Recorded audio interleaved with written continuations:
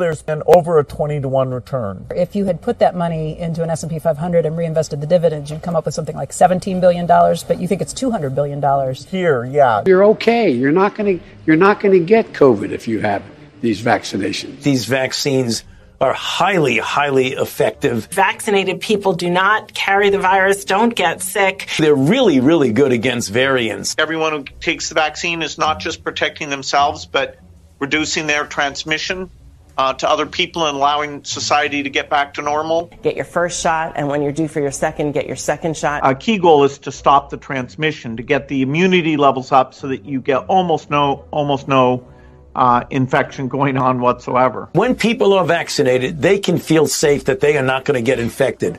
If you're vaccinated, you're not going to be hospitalized, you're not going to be in an ICU unit, and you're not going to die. If you are fully vaccinated, you no longer need to wear a mask. Anyone who is fully vaccinated can participate in indoor and outdoor activities, large or small, without wearing a mask or physical distancing. But what they can't do anymore is prevent transmission. We didn't have vaccines that block transmission.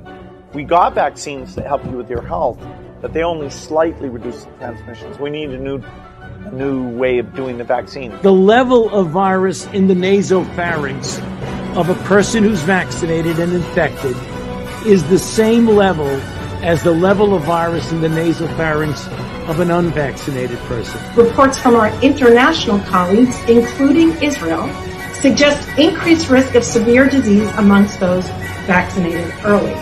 And if you look at Israel, which has always been a month to a month and a half ahead of us, they are seeing a waning of immunity, not only against infection, but against hospitalizations and to some extent death. A booster might actually be an essential part of the primary regimen that people should have. The plan is for every adult to get a booster shot. It's clearly one of the best investments I've ever been involved in. How should we think of micrograms in terms of the amount of spike protein that's produced by the cells? Can you kind of clarify that? Obviously, we don't have a complete understanding of the nature of the way that the vaccine works in terms of producing immune response. Obviously, we don't have a complete understanding of the nature of the way that the vaccine works in terms of producing immune response.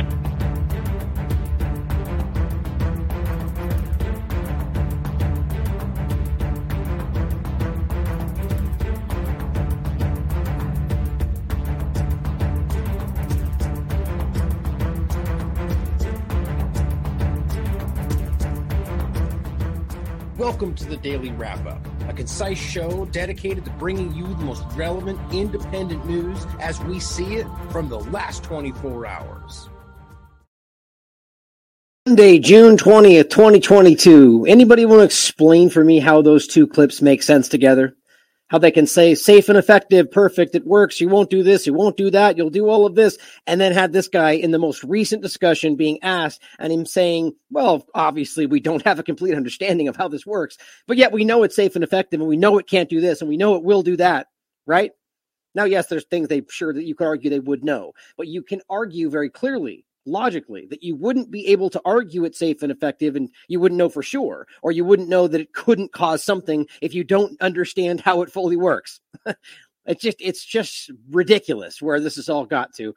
Thank you for joining us today. Now, we're going to go over some important stuff as always. And one of the things we're going to start with today is an interesting Guardian article. It's gotten a lot of attention because they're worse than usual, going out on a limb with nothing to back up what they're saying and calling anybody challenging a certain narrative a conspiracy theorist, in this case focused on Eva Bartlett and Vanessa Beeley.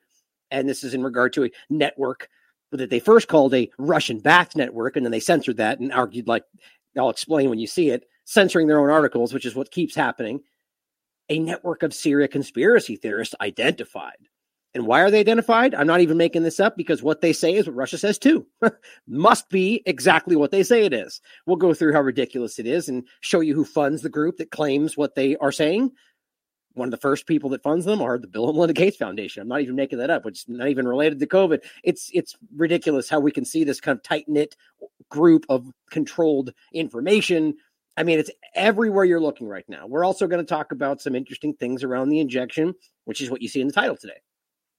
Jordan Satchel with a great article discussing how, I mean, it's almost painful to watch how they are allowing this to go forward with infants, children, babies, and injecting this. And he'll point out in his article that apparently that's one of the only country in the world doing that under 2-year-olds. Now, why does that make sense when you have other countries saying that they make a choice to not do it because, one, they can't tell if it's safe, or two, they can see that it's dangerous? But here, doing it in this country. Now we're going to talk about some interesting overlap, what we're seeing in regard to hospitalization. Unexplained, mystery, baffled. We can't figure out why this is happening. I'm sure you already have an insight into why you think that may be happening, and I agree. We're also going to talk about reproductivity and fertility, a new study that comes out that's not hypothetical, simply finding that it does, in fact, impair, in this case, semen concentration. The COVID-19, specifically the BNT162b2, the Pfizer BioNTech, not Comirnaty, because that's not in circulation, because they can't use that, because if they did, you could sue them for what happens. That's really important to understand. We've had a lot of discussion about reproductivity and fertility, and this is finding pretty clearly that it does impair semen concentration. Now, whatever, if it's very small or it comes back later, of course it matters, but it still does not change the fact that that is something they called conspiracy theory. No matter how minute, no matter how temporary, it's very clear that it does have an effect on things that are involved with fertility and reproductivity. And you're still being censored for talking about that. Now, we're going to also show foreknowledge from specifically the National Vaccine Advisory Committee with HHS, laying out a bunch of things that we're supposed to call fake news today, as things that they knew before this all started. Now, after that, we're going to talk about EPA, forever chemicals, both in the environment, but also specifically one of the leading causes, in my opinion, of what we're dealing with here in these forever chemicals, both being breathed in, going through your skin, and finding them in the water you drink, is because of all the masks that are literally everywhere. Oh, and yeah, they're in the masks that you're breathing right now. And we only care now that they're in the water. Except it didn't matter that it was on your face or your child's face or your baby's face or your grandma's face. Interesting how that works. And we're going to finish with some discussion of Ukraine and how Poroshenko, one of the earliest U.S. puppets in Ukraine, openly discusses the fact that the Minsk agreements were just a means to an end, just to prolong the situation so they could get prepared, because war was always the plan. I mean, it shouldn't even surprise anybody to see that. And he's openly discussing this in an interview because they are lying to you about just about everything you can see from Ukraine. And we're also going to get into the information coming from Ukraine and showing you how, yet again, they are being, Eva Bartlett in this case, somebody there in regard to Syria trying to undermine, showing you what is happening on the ground. We just had a great interview with Eva Bartlett showing you the contrast between what the corporate media lies to you about and what she will prove to you is happening. Because she speaks to people on the ground and you can prove it for yourself. Now, finally, we'll talk about an attack on drilling platforms in Crimea and prove to you, based on the information we can see, that that's something the Ukrainian government said they were going to do. Now, did they do it? You can argue for yourself. But doesn't it matter that they say, we're going to bomb this place? And then when it happens, they go, fake news. That's Russia lying about us. Seems pretty interesting that they would point at it and then not. I mean, you can decide for yourself as always. Now, we're going to go through all that. Make sure you stay till the end. Important stuff to talk about. But to begin, like we've been doing recently, I wanted to show you another platform. This is Buy Me a Coffee. I went over locals. I went over the last one yesterday, I believe was, which last one was yesterday? I'm forgetting all of a sudden. In any case, today we're looking at Buy Me a Coffee. This is one where you can donate and support the Last American Vagabond because, as I keep telling you, we're under attack like never before. It's pretty incredible. As our videos continue to get more reach, our overall revenue and traffic on the website continues to diminish, which doesn't really add up, does it? But if you want to see this platform continue, support us. And those that you do, thank you. Appreciate your support because this is something that I will never stop doing. This is something that we all need to continue fighting for. Whether it transitions away from something we're dealing with today into some new story tomorrow, we will always need people spreading the truth and asking questions, really, when it comes down to it. Buy Me a Coffee has continued to, since the first little, issue we had in the beginning, which since then there hasn't been any problem. So maybe it was just an issue that the argument was it was a mistake. I didn't feel like it was a mistake. I called it out in the beginning. It seemed pretty obvious that we were censored based on content, but at the very least, they pulled it back and they left it. Nobody's messed with this platform since. So if you want to support us, there's ways to do so. $1, $2, $5, $10, and so on, sort of like Patreon. Jump in and support. Here's Rockfin, by the way, if you haven't seen that. It's another location where you can support The Last American Vagabond. Almost 30,000 followers on here already, which is pretty great. Check it out. Plenty of ways to support us, guys. And don't forget to check thelastamericanvagabond.com, the website where we put all of our content. Now, starting off on something I've been talking about, and I'm surprised I haven't done this yet. Kim Q Public did this today, and which is what kind of drove me to do this. Just simply posted, test run. The Pfizer vaccine gives you long, healthy hair. I guess sort of making a joke about my Rogaine analogy, right? But I said, okay, let's do it, right? So I want every single person watching this show. You don't have to do it right now. Don't. Stay tuned. But after the show, come back, or rather when I put the show notes in, and I'm trying to do that as quick as possible after the show these days, go on and report this tweet. Because you know why? It is medical misinformation. Now, it's sort of a counterintuitive thing because all of us, hopefully, don't agree with the idea of censorship. Well, technically, you're not asking anybody to censor it. You're just going through their processes and saying fake news, misinformation. And then they are the ones that choose to censor. The point is, as I'm writing for the podcast, according to the science, it says if you take the COVID vaccine, you'll be protected from any form of death for the rest of your life, which is stupid. That pretty much means you're immortal. And I say, hashtag trust the science, hashtag I stand with Ukraine. My point in doing this tweet, guys, is to expose the reality. They're not going to censor this tweet. Maybe I'll be proven wrong and they'll delete my entire account. Then I'll be like, oh, shoot, I did lie. But the point is, this is not true. Obviously, if you take a COVID vaccine, there's no way in hell you're going to be protected from all forms of death. But my point, as I've been telling you, is they do not censor content that goes in the direction of their lie. If you could go crazy about it, and I'd argue that it, as I said before, it makes you grow wings, but that you could argue is a joke. So this form is simply something people did even slightly argue already, that if you take the COVID injection, it decreases other forms of illness. It's not true. The reality is these things are dangerous, and they are clearly hurting people based on all of the scientific peer-reviewed studies we continue to show you. So when they don't censor this, we need to realize they are happy to allow you to lie as long as it doesn't go, as long as you don't prove what you're saying, as I keep showing you. So come in here, go down to this point, hit wherever it is. Oh, wait. Am I crazy? Isn't there supposed to be a report on there? I guess not. Tell me if I'm crazy in the chat. What am I missing here? Isn't that supposed to be a report button in there? Oh, maybe you can't report your own tweets? I don't know. In any case, go on there and report this as medical misinformation and see how long they do not do anything. Now, on the note of censorship in general, I wanted to follow up with this because I said I didn't have this in the last show. Here's this woman that was talking about being censored on Truth Social. And by the way, she proved what she was saying. And apparently they pulled it back, sort of like we've seen already with me on the same platform, which should tell you something, guys. When they get enough attention, they try to act like it was a mistake, right? Which seems like is happening here. In this case, this is one where she pointed out that all she's doing is basically calling this person who was arrested apparently for being a pedophile, a teacher, apparently a child rapist teacher. She called the person a disgusting pedo. And then they claimed essentially, you can go through this real quickly. Here's the post that was deleted. And here's the follow-up. Apparently what happened is they claim it was an auto-censoring phrase. Really? So you're like that's any better? So you're censoring. So it's not free speech. I mean, we need to understand what's happening in these fake platforms. I'm not saying I know that for sure in regard to, let's just take them at face value. Maybe it's an auto censor, like that makes it any better. But anybody out there still censoring and claiming to be free speech is not free speech. Simple as that. I don't believe any of these partisan platforms are actually fighting for you. Now, on the note of censorship in general, I thought this was quite interesting in regard to, oh wait, did I move this to the wrong spot? Oh no, that's right. Okay, so I moved this over here just simply because the point is this has also been censored. For those that saw us in the past show, Ontario has now removed the data from their site that showed you what's going on here. That at any given moment, over 75% of people in the ICU in Ontario were people with whatever fully vaccinated means, as well as the fact that the even unvaccinated cases, if you click on the link, shows you that they have injections in their body. So it's ridiculous.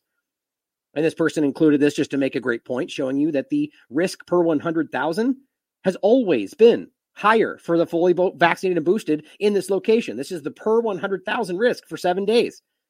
Look at the top line. The top line is vaccinated with boosters. The middle line is fully. The purple bottom line, for the most part, is not.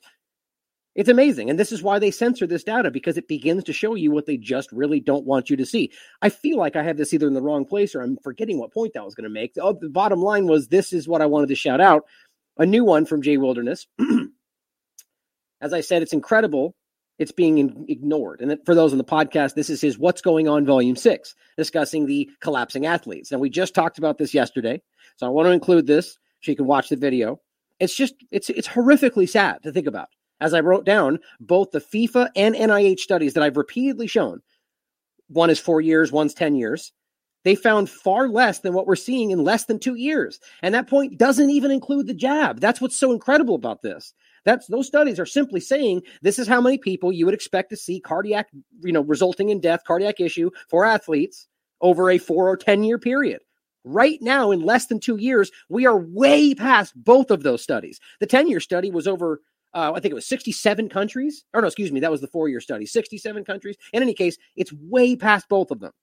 Before you even include the discussion of what's causing it, and yet we act like it's fake news. I mean, my God, Jay's doing a great job. Keep putting it out there, guys. It calls into question what horrific realities of people being hurt, whether children or athletes. It's just unreal. And as Aaron points out, and I think we just showed you this article, they think you're stupid.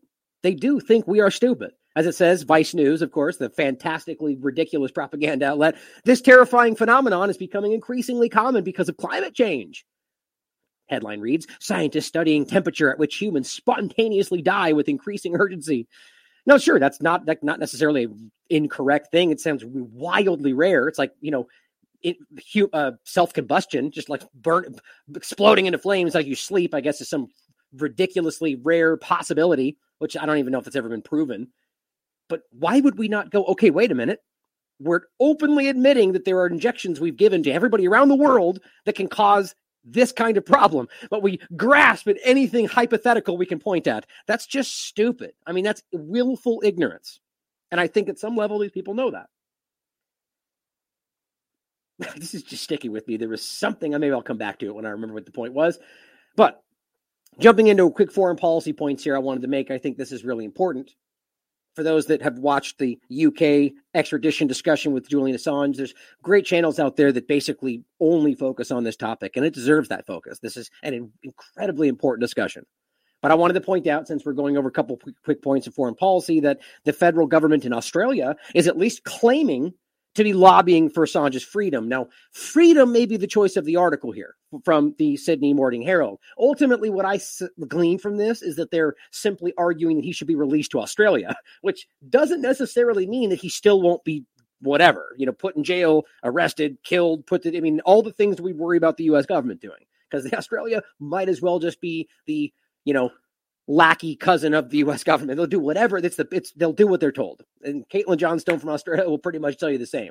The point is that it's at the very least a possible good sign to see Australia finally standing up and saying, oh yeah, he's an Australian. Maybe we should say something about that, as they're trying to assassinate him everywhere. And it's horrific, but maybe a good thing. But I'm just not feeling that it will be, because of the way Australia's been, and that it's maybe just about taking the heat off the U.S. government. I ultimately don't know. But none of this should be happening to begin with.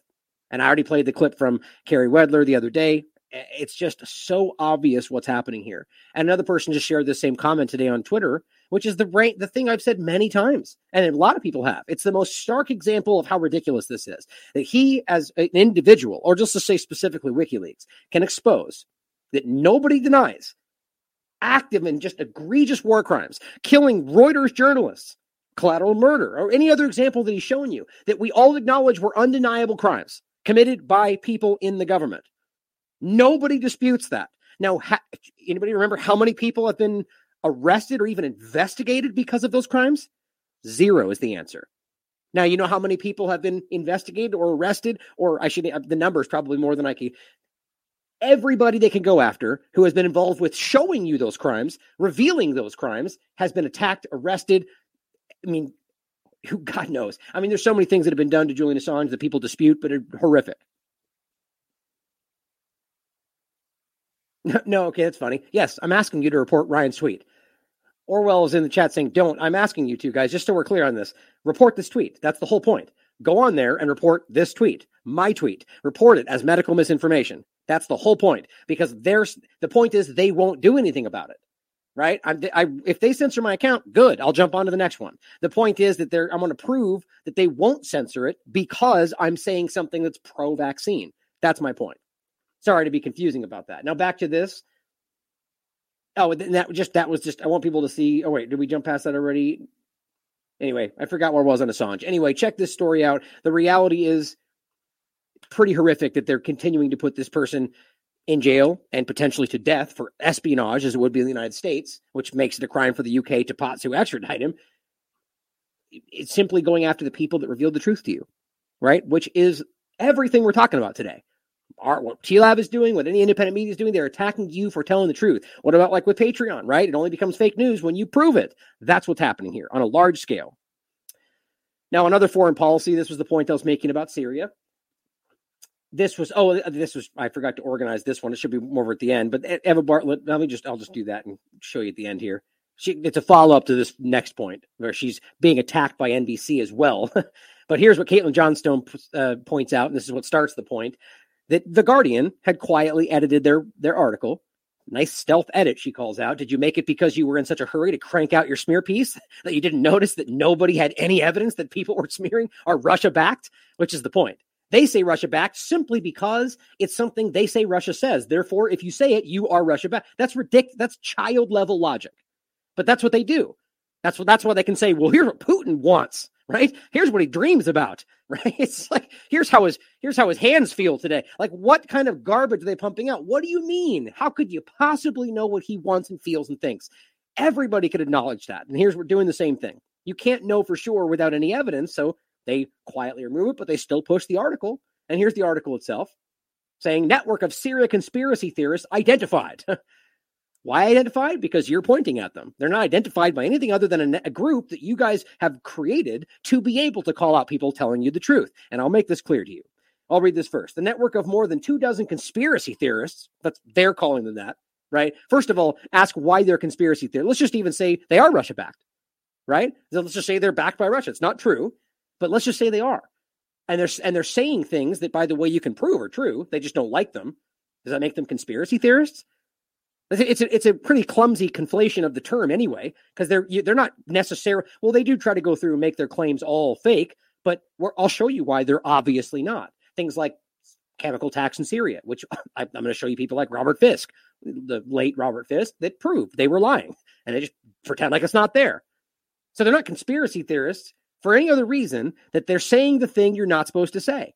That's it. And that's exactly what's happening everywhere else. It's a conspiracy theory to say that the injection is harmful. It is. It's obviously hurting some people. It can be dangerous, or however you want to look at it. It's a conspiracy theory to say it affects your reproductivity, which I'll prove to you today. Again, for the 15th time. It's a conspiracy theory to say anything we've proven that masks don't work. But we all know the reality. Now, it says frequently backed by a coordinated Russia campaign. Frequently backed by a coordinated campaign. Now, what you'll notice is they don't get into any of the actual evidence and details of why that's coordinated campaign and what that actually means. All that really means for their clumsy article is that there's this Russia campaign we point at, which is any narrative that we don't agree with, and that's because of a coordinated campaign. Just assume that, right? Great journalism. And say coordinated. So it works together to make sure that this happens, and they frequently, so not always, back what they're saying. But wait a minute, I thought they were working for Russia. So why wouldn't they always back what they're saying? You see the joke here. It's pathetically obvious these people are it's a hit piece with nothing to back it up. It goes on to say, sent thousands of disinformation tweets to distort the reality of the Syrian conflict and deter intervention by the international community. To deter intervention by the international community. Like, what does that even mean? You mean aside from the U.S. government illegally occupying Syria? You mean aside from multiple other countries working alongside the U.S. government? We're not talking about Russia, who was invited and is allowed to be there. Right? So so their argument is that they don't want the UN to recognize the crimes that are happening? Like, this doesn't even make sense.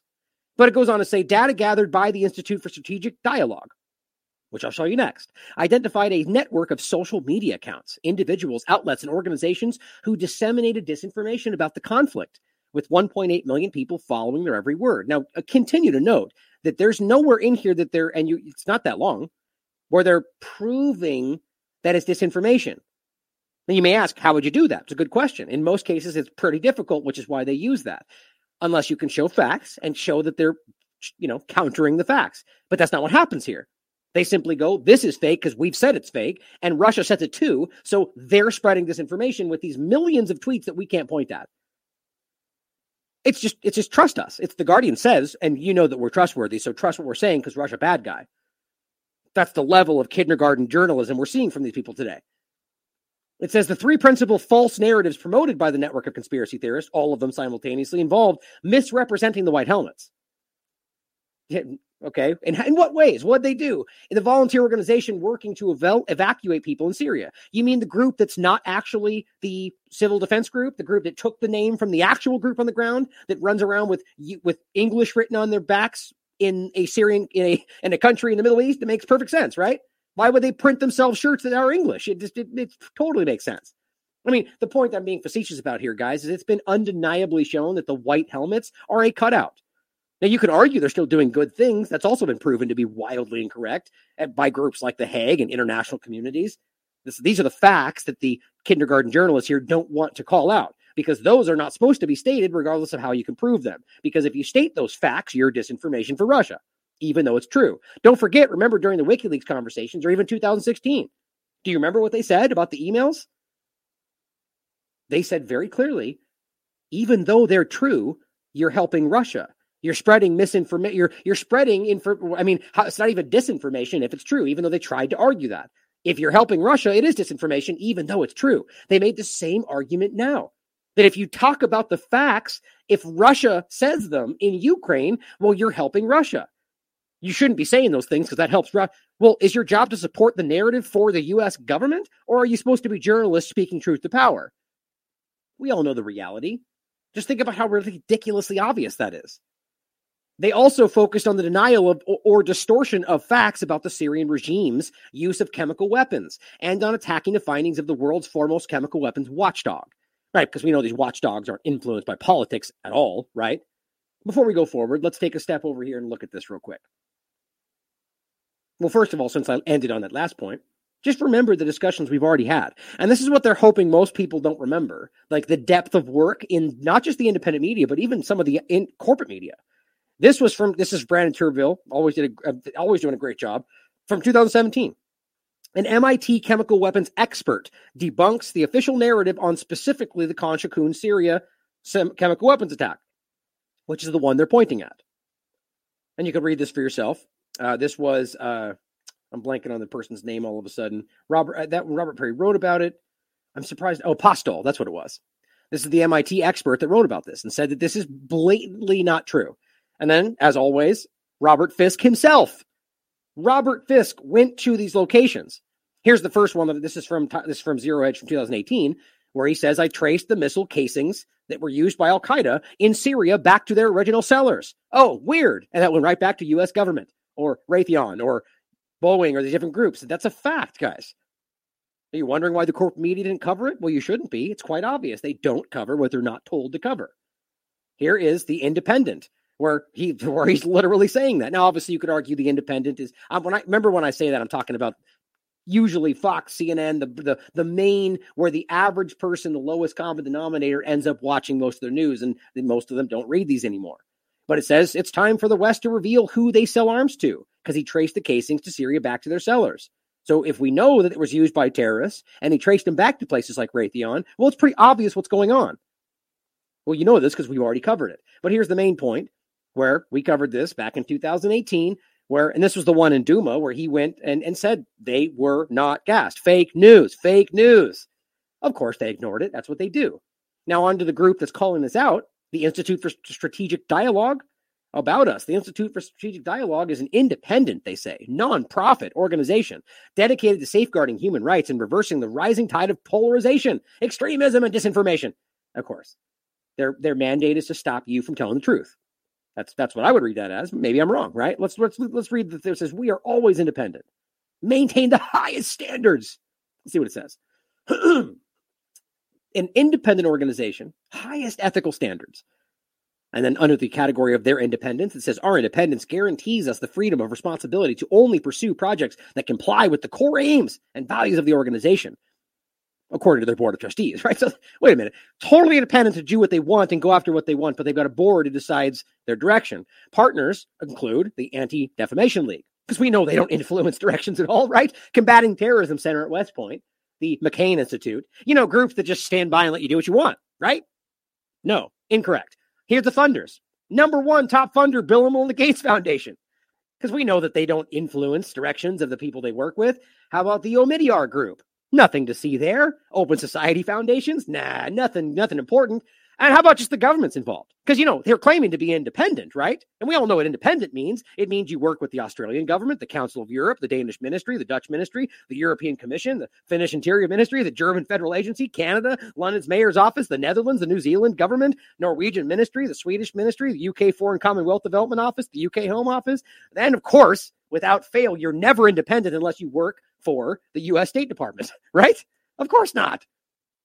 Come on, it's just silly. And then if you want to make it even more ridiculous under the private sector, remember, guys, we're talking about funders, not just associations, people funding this group. Guess Facebook, Google, Microsoft, and YouTube, Spotify, Jigsaw, all the rest of them too. I mean, come on. I can't even believe they even have the nerve to stand there and look and say, we're independent. We do what we want, except all of our funding comes from some of the most suspect groups on the planet who do not fund things without having influence over their direction. In any case, it's obviously not independent, and at the very least, it's wildly suspect when you've got the U.S. government of all people and the social media platforms actively censoring narratives they don't agree with that are true behind the idea that these are all conspiracy theorists spreading fake news about things they don't want you talking about. I mean, come on. How childish. I mean, could they not have just picked a group that didn't have ties to literally everything? My God. But let's go forward. It says, and the point about the chemicals, guys, is every single one of those, as you know, as we've routinely debunked, have been called out or are completely unproven. I mean, you go all the way back to some of the earlier ones, where people from like Carla Del Ponte from the UN openly says on the record that it was not the Syrian, it was the rebels that were backed by outside forces that used these weapons. She says that on the record, and they still to this day point back and say that it was Syria that did it because they don't care about the facts. The White Helmets became a target of Russian ire after documenting incidents such as the chemical attack on where? The one we just pointed out that Robert Fisk and everybody else admitted wasn't actually what happened. And yet they still pointed it right now. That's the kind of garbage we see. I mean, they still generally point at things that were involved with Russiagate, for crying out loud. Like everybody anywhere who has two brain cells to rub together can see that was, I mean, it's like pretending like we can't see that the argument of climate change is not politicized, or can't see that it's politicized. And I'm never arguing that we're not hurting the planet. I mean, anybody can see that. But what they're pointing at when they argue we need to stop climate change is lies they create because they don't care about the environment. It's a means to an end. Carbon tax is never going to help this planet. People that want to believe that will argue that, but it's simply a way to manipulate and control population. Same thing we're looking at here is they're just simply pushing lies, and they won't change their narrative even when those lies get exposed. Now it says a third of them children, and UN unit leader concluded there were reasonable grounds to believe. Now, can you believe that that's what they even quote that? Reasonable grounds to believe that they did this does not mean we know they did it. Does not even mean that we can prove they did it. It simply means that, logically speaking, could they? Yes. That's it. And that's their standing. So we have people like Robert Fisk and others that go to the ground, prove it, talk to locals. There's no evidence, everything completely wildly debunked. And that's because they said they could do it, they did it. My God. A new analysis contained in a report by the Syrian campaign also found that official Russian government accounts played a key role in creating and spreading false content. With them? No. Did they do it together? Did they send it in an email? No. So Russia's doing its own thing with the Russian embassy in UK, Syria playing a prominent role. Okay, so they spread fake news, they say. So because they're simultaneously spreading fake news, they must be working together, right? That's anybody would say that. I mean, I just can't get past the kind of things they connect together. The new analysis contained by the report found that Russia's government accounts played a key role in creating and spreading false content. Why does that even connect with the previous statement that they were doing the same thing?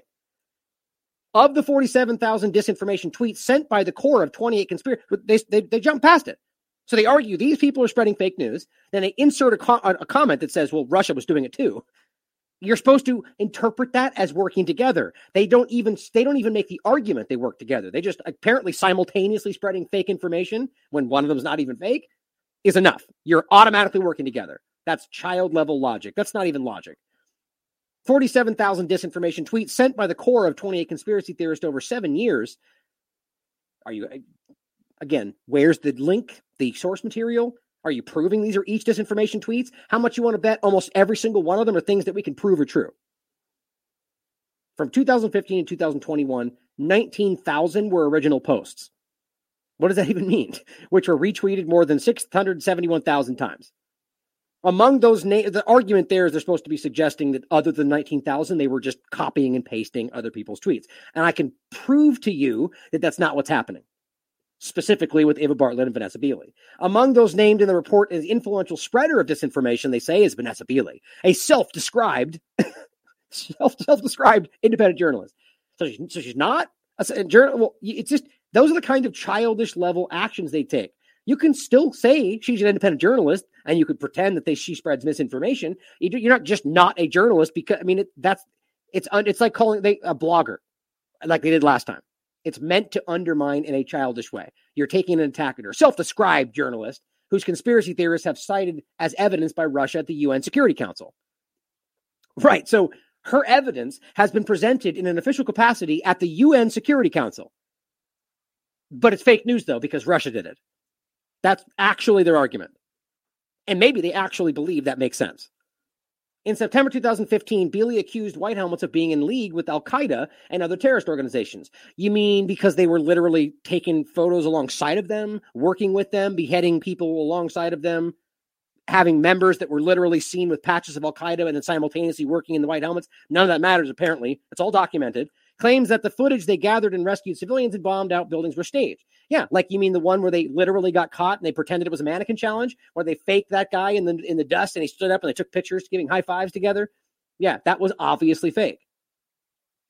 Others include Canadian independent journalist Eva Bartlett, who appeared on a Syrian government panel at the UN, alleging that the White Helmets staged rescues. Again, they have been caught doing that multiple times. One version of the talk has been viewed by 4.5 million people on Facebook. White Helmets volunteers are the most frequently attacked targets with more than 21,000 tweets designed to what? Discredit the group or encourage attacks against their first responders. What? I mean, guys, that's like libelous right there. You are pretending that their statements of fact, even if you dispute the fact, is encouraging people to attack them. This is about the same kind of clumsy connection they're making everywhere else right now. That because you spread this, you're creating violence. You're putting their lives at risk. At no point are they asking people to hurt other people. That's blatant lies. Unlike, I guess like everything else they're doing. Encourage attacks against their first responders? That's not happening. But you see, what they're saying is they were designed to discredit the group or do this. Not that they prove that. That's what they think. But that's all their journalism is today. Here's my thoughts as fact. It says down here, normalization of Syria's Assad regime and emboldening Russian President Vladimir Putin to replicate the tactics in Ukraine. That's what they're trying to do, essentially. So normalization of an elected government that's openly supported overwhelmingly by their population. Oh, terrible, right? Assad regime, they say, right? Because it's the guy who's doing all these terrible things. No, all the things they keep trying to say they do. Now, I never have said that these governments aren't capable of the same problems, the same crimes. Every government in my mind is alarming. I don't like government. But every single thing they've argued about him, including shooting people in the protests that they blamed on him, just like they faked in Ukraine, same thing in Syria. It's been proven. As well as the fact of the chemical attacks they lie about, right? This is an elected government. Now, regardless of what you think about what they say about him, he has the support of the country. They have their sovereignty. Russia's allowed to be there. When you're talking about replicating tactics in Ukraine, again, that's projection. That's what they're doing in Ukraine. Now, it says down here, of course, the headline of the article was amended to remove Russia-backed. So at the very least, they admit that they did that, which they never really do. But all they're saying is, well, frequently backed. So it's not backed, right? They got caught is the idea. Now, this is pathetic, guys. When you have a group like this that is literally funded by the government and they make an attack on the people that are challenging their narratives while we prove those narratives, this is just bad.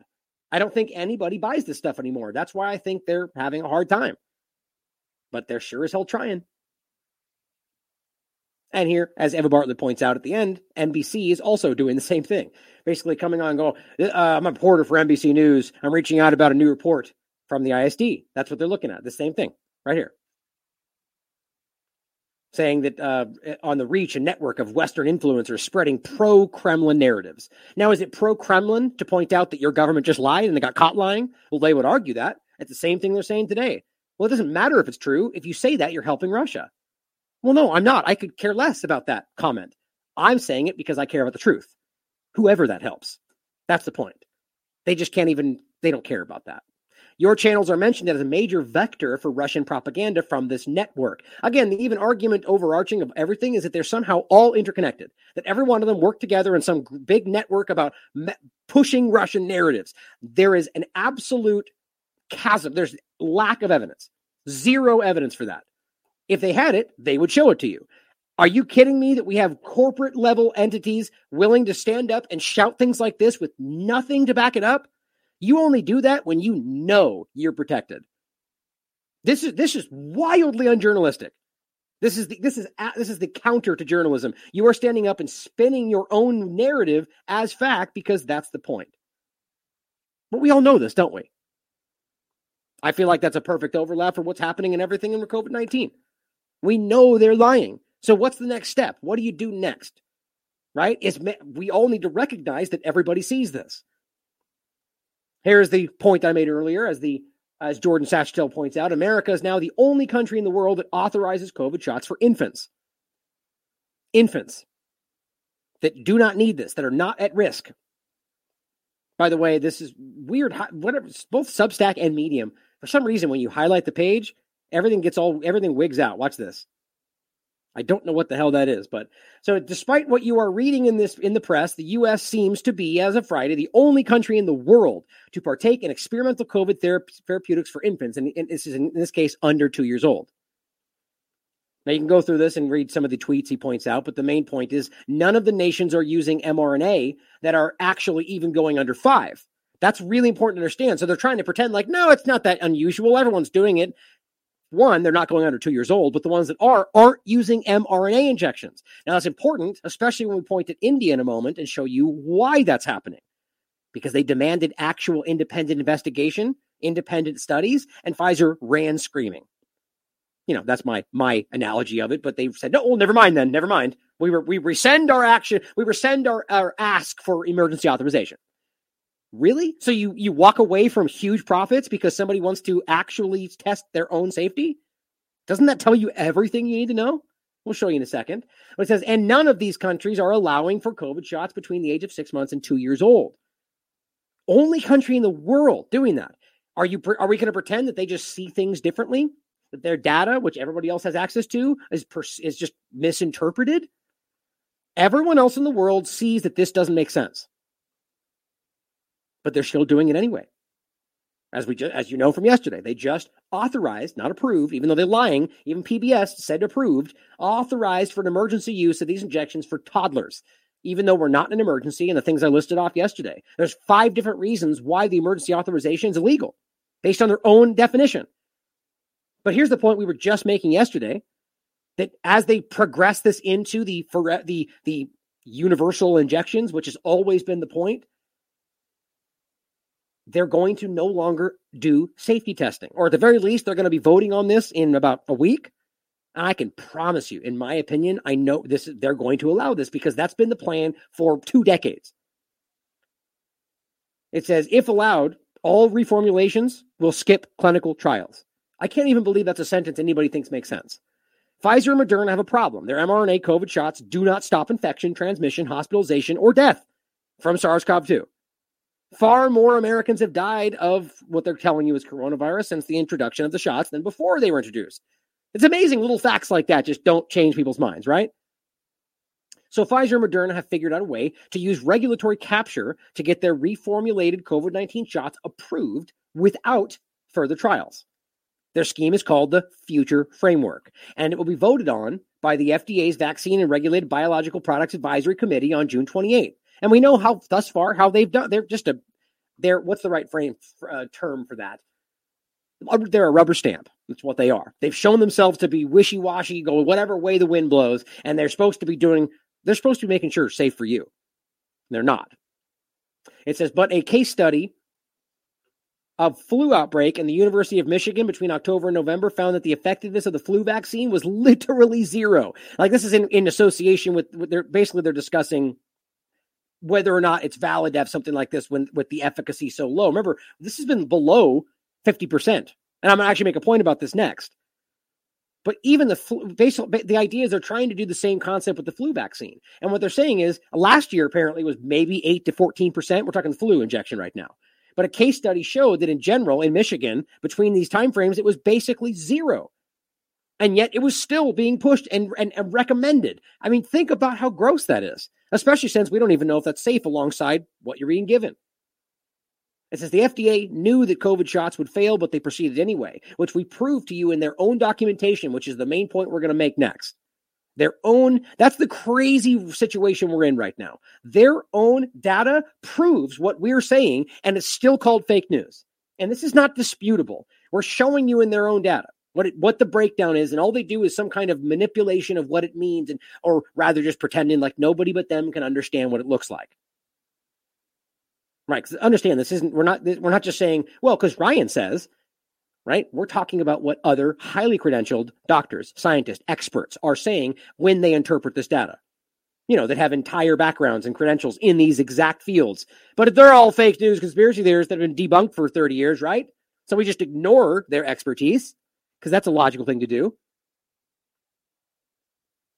But no more safety tests. So here's the link to the meeting, which is going to be on June 28th. Make sure, check it out. Watch it. These things tend to be very long, but if you got any good things, any information you see, make sure you let me know. My gut is going to tell me that they will do this because that has been the plan for a very long time. Fauci's been talking about this long before COVID-19. Now, the problem, though, is that right this moment, the data on the table is showing you a catastrophic problem, and they're just pretending like it's not there in hopes they jump past it to this, and then it doesn't matter anymore, right? Because if they get this used for children, especially, as we keep telling you, as RFK called out, it's indemnity. Doesn't matter after that. And then they just go from the next one to the next one and just skip clinical trials, and you get so far down the line before you even find out what's going on that it'll end up being SADS or this or climate change or whatever they call it, which we are watching happen right now. So, seeing the actual side effects, be ignored, is infuriating. Here's an interesting point. This is from 4 days ago. London, Ontario Children's Hospital reports, or that was Ottawa. London, I guess, and Ottawa Children's Hospital reports historic high emergency visits in May. Now, of course, this is a mystery. It's baffling, isn't it? There's no reason, there's no different thing we've been giving everybody that would cause this weird spike, right? Of course, their only focus, as you will see in any other place, is going to be, well, it must be some new strain of COVID because they're protected. They're operating under these assumptions, which then alter their end result. It's the same idea with anything we talk about with statistics. You pump in bad data, you're going to get bad results. So they're starting with a false premise that these things are safe and effective. Now, we know they protect kids. No, they don't. They're not, and they don't. And that's the simple reality, and we need to stop shying away from saying that. As it says right here, the rise in emergency visits, Lim said. Lim was where was the doctor here? Dr. Rod Lim, medical director of the pediatric emergency department at the Children's Hospital. He said it seems very similar to Ottawa. In the rise in emergency visits is due to children contracting viruses normally seen in the winter months. Okay, that's different. Such as influenza and respiratory synaptical virus. So they're coming right out and saying, well, it's not COVID. Okay, well, it's not COVID. What else do we know that causes, increases in infections in other areas of your life? Well, both the injection and the mask they're wearing. Fact. Now, I'm not saying I know that's what's happening here. See, because we're honest. But we know as a matter of fact that wearing a mask increases your risk of infection, specifically the ones that most people are wearing still, which are cloth masks. I believe that is here. Yeah, I'm going to point to this later in a minute, just so we can show real quick since I referenced it.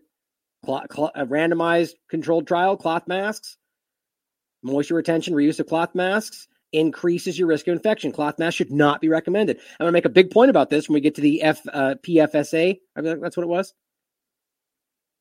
PFAS, excuse me, the dangerous chemicals that are in your masks. The point, though, is the injections have been shown both in the first 7 days and after, well, pretty much every moment they're in your body, but specifically after 3 months to dramatically increase your risk. You have negative efficacy of specifically getting sick with whatever they're calling COVID. But remember, in the beginning, the first week, you're generally increasing your risk of any infection. That's a fact the Pfizer documents showed themselves. They just argue because then it dips back down to efficacy. Well, it's worth, and that's why they pretend, we have to wait 14 days. You're hurting yourself. Why would you not factor in that the injection's causing you to be more susceptible to anything you might come across? And then let's say you get sick and die 2 days later. Isn't that the injection that caused it? Obviously. The injection's what increased your risk. And they just go, well, wait till 14 days because then it's working. Well, okay, fine. Even if you want to pretend it doesn't work until 14 days, the thing that caused you to get sick and die was the lack of the increased risk of infection from the injection. It's just all games of numbers, and they're playing you right now. So what we're staring at back to this point is he's saying a dramatic increase in children contracting other types of viruses.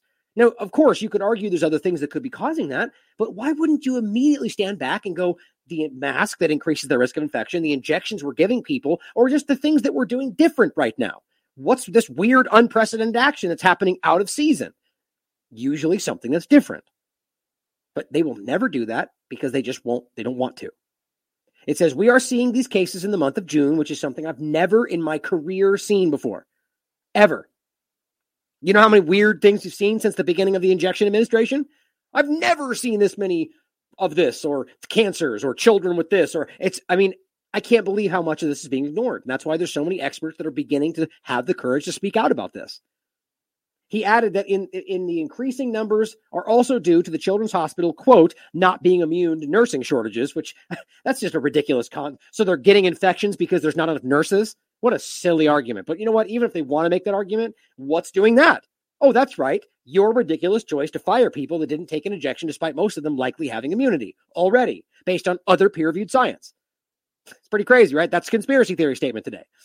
Quoting the science is conspiracy theory, which we actually keep seeing today. Absolutely incredible. Now, there was one that's right. I was going to play I don't want to find it. There's that clip of play from Dr. Cole where he lists that off what he's finding. Explosion in cancer, explosion in all these different problems. He's been seeing this for a long time now, since the administration of the injection. I think that was this one. We know those signals from SARS-CoV-1. No, not that one. Sorry, I said I wasn't going to find it, and then I started, so I'm going to grab it real quick. There's another one I have of him where he lists off the other issues they're seeing. Maybe that was the one. We know those signals from SARS-CoV-1. We've seen this in cat coronavirus vaccines where cats ended up with this horrible inflammation, swelling of the stomach, and about 30% of the cats died. So we know once you prime somebody with an antibody, and that antibody is good, great. But if you prime them with an antibody that is not good, sit back and pull out the popcorn, because we're going to be seeing something horrific happening immunologically to a population down the road. The honest answer is we don't know to what degree, but we do know the history of this, and history is one of the best teachers that we have.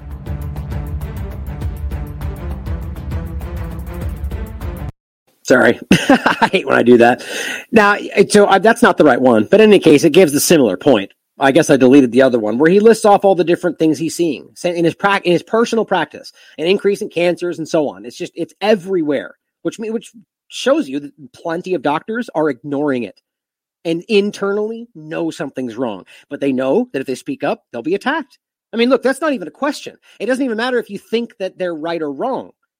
If they're seeing something that to them seems unusual, they know that if they stand up and it counters the narrative, they'll lose their job. They'll lose their livelihood. So, I mean, that's a very easy thing to see. So that means that actual things that happen, whether or not they're associated with the vaccine, for fear that it might be misconstrued that way, will be ignored. We've broken the reality of any kind of honest back and forth between anything medical and the average people. They've done that. It says, but it's not just the London region that's been dealing with the recent influx. The trend is occurring at where? The Ontario Children's Hospital. That's right. That's what I think I just duplicated. Yeah, it's right there. See, I always confuse myself. I switched things up before we started. So that's the interesting point here. We know what's happening at the Ontario Hospital, or in Ontario in general. Maybe, guys, just maybe, that's why they just recently censored this. So now you can't find the data of what's happening broadly in hospitals in Ontario, because that's what this link was about. Remember, we just talked about this the other day. They've now censored this. You now can't see this. If you go to look at it, it takes you to some weird page where it does not show you this. Loading for a second. The most important part, which is the actual pie graph breakdown at any given moment. It's been like this for at least 5 months that I've seen. That shows you, as it's loading, this graph right here. That about 75%, and it fluctuates a little bit up and down, of people in the ICU who have COVID, that they're told, are people with injections in their body. ICU, meaning emergency room, like they're seriously ill, which is the opposite of what's supposed to be happening to people with injections, right? The point, though, is that that's why this is probably removed now. Because in Ontario, which is what this is, in a general sense, you have most people in the ICU with injections. And as he pointed out, even the unvaccinated are actually people with injections in their body. It's a complete manipulation. So going back to the point, if we now have a trend in Ontario's Children's Hospital where kids are exploding with all these problems, it just needs to, these are people with injections, guys. That's what's happening. On top of the fact that these are people that are wearing masks all the time, in most cases, because they're being forced to, especially children, and it's increasing the risk of all sorts of other things. Bacterial pneumonia. I've gone over this for 2 years now. So as we see this and they're going, we're baffled, we're confused, and they're coming out saying it's not COVID. Come on. We are watching this burn down in front of us. At some point, we need to step up and do something about this, and I'm not asking for violence.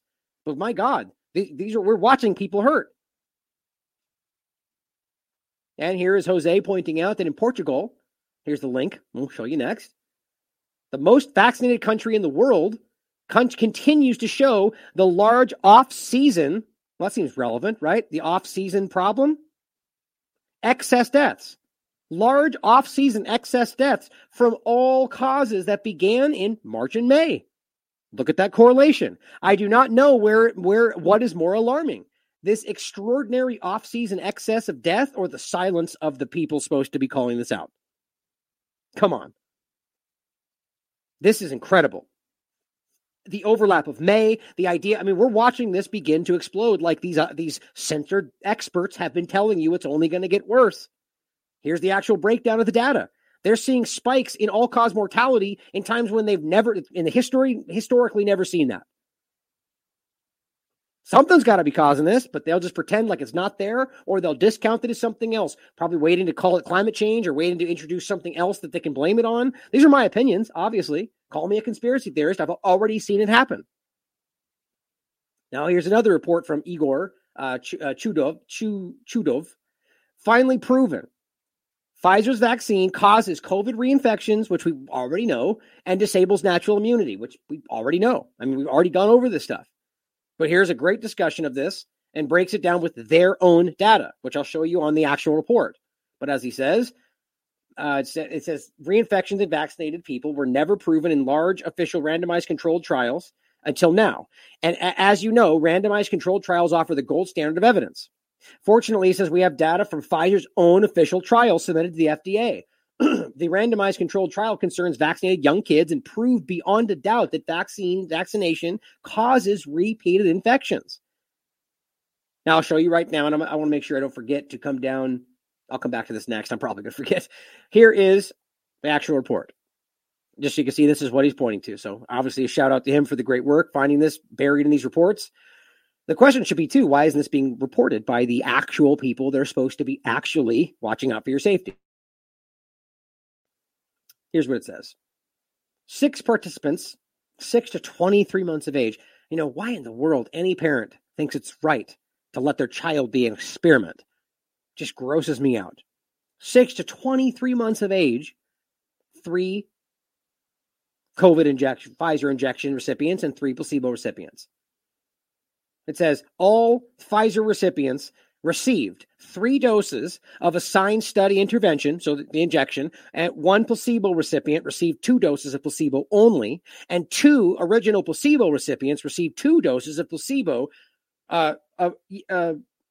followed by 3 doses of the injection, which I don't even know why that makes sense. Weren't they supposed to be placebo? And then just give them those on accident, maybe? I mean, I'm not even going to get into why that happened, but the point is that actually helps show the point. 6 participants, 2 to 4 years of age, developed more than 1 virologically and clinically confirmed episode of symptomatic COVID-19 disease, according to them. All of these participants received 3 doses of assigned study intervention, except for 1 participant in the Pfizer group who received 2 doses of the Pfizer injection. All participants with multiple episodes were negative at baseline prior to SARS-CoV-2 infection. Now, what he's talking about here is, what is it saying? There were a total of 12 kid participants who managed to, that's that weird part. I highlighted it, screwed it up, managed to get 2 COVID infections within the time frame of the trial. 11 of them were vaccine recipients, and only 1 received no vaccine. The point is, the people that got the injections got COVID more than once. Out of 12 who got 2 COVID infections, only 1 of them was in the never vaccinated group. Only 1.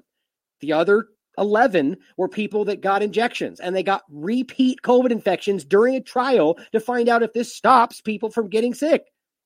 Why wouldn't that's incredible.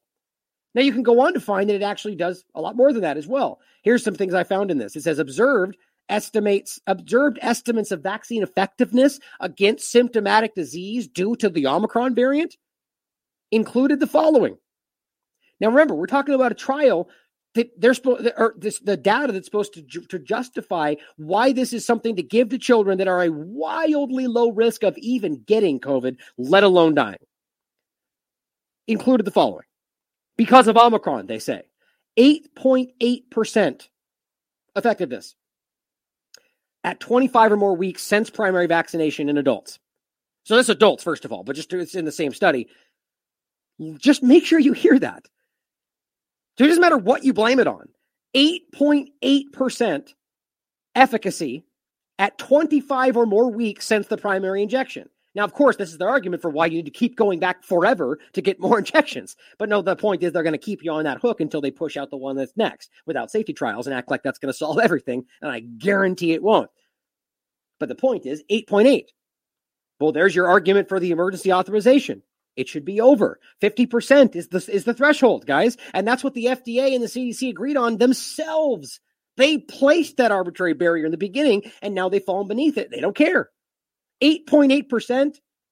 Seriously? With an increased risk of myocarditis and like 400 other things they've admitted to? And I'm not even being that facetious. There's been an unbelievable amount of things they've admitted can happen. Super rare, but it's a lot. I mean, you point at it. It seems like it's potentially being caused by this injection right now. Peer-reviewed science making those points. And all you get is an 8.8% relative risk reduction? That's basically non-existent. Then it goes on to say 59.5% among adolescents 12 to 15 of age 2 to 4 weeks after the dose 2. Okay, my first thought is like, okay, where is the correlation there? So you're pointing at adults 24 and 5 weeks or more, and then I guess comparing that to a different age group at 2 to 4 weeks past dose 2. My point is none of these statements make any sense together. So why they're plucking them out, it's arbitrary. I imagine it looks a hell of a lot worse when you look at a different at an angle or hold it in the light the right way, right? But whatever, 59.5% relative risk reduction is meaningless. Then it goes on to say 16.6% during month 2 after the second dose.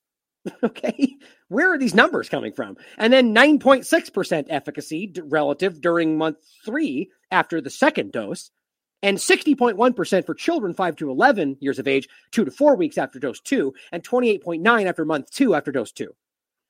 Okay, so they don't work then? Is that what I'm supposed to take from that? That you have like 2 moments where they're barely over 50%, but by and large, they're dramatically beneath the threshold? But yet you're telling us this means benefits outweigh the risks? How can you even see that? Down here it says observed estimates of primary series mRNA vaccine effectiveness against hospitalizations due to the Omicron variant, which that's not even true. It's the same thing that was happening in Delta. They're just playing this game by acting like it's the latest problem. That they're pretending that Omicron would stop transmission or stop their vaccine from stopping transmission. But as you saw even in the opening clip I played, Walensky herself says that since Delta, transmission no longer stops. So they're caught lying right there. But it says the effectiveness against hospitalization due to Omicron in adults has been reported at 41% to 57% at 6 to 9 months or longer after the second dose. So beneath 50%.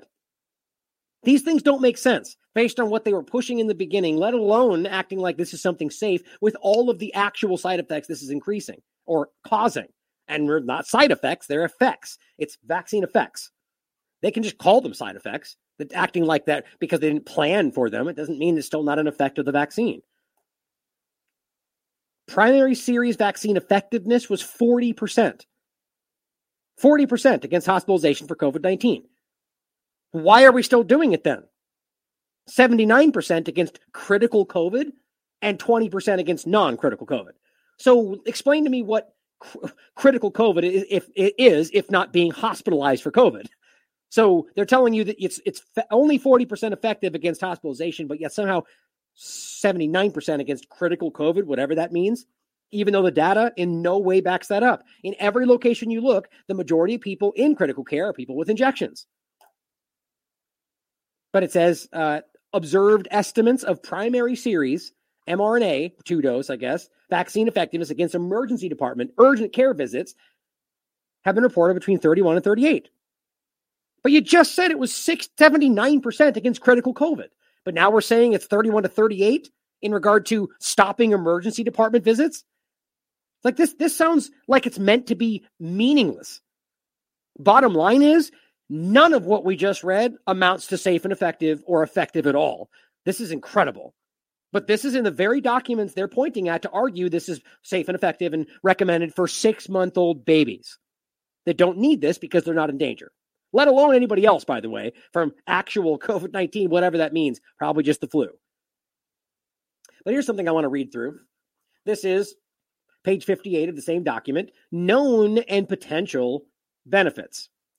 Now, what you'll note in here, everywhere you look, they only mention Comirnaty a few times, and in that, they're kind of trying to conflate the idea that it's still a thing, but it's not being used anywhere. Everywhere you actually discuss what we're talking about, the efficacy, the numbers, they're talking about the Pfizer BioNTech COVID vaccine, which means the emergency authorized version, which is illegal, period. Now it says available data support the effectiveness of the Pfizer vaccine 3-dose series in preventing COVID-19 in an age group of 6 months to 4 years old. So again, that is why they will maintain the emergency authorization argument, because saying that the available data supports the effectiveness is not the same thing as safe and effective. It's just not. What it means is the data we have, which means we don't have all the data, which again is the main reason why I continue to show this document, because it says right in the most recent release of their document from Pfizer. I always forget the number.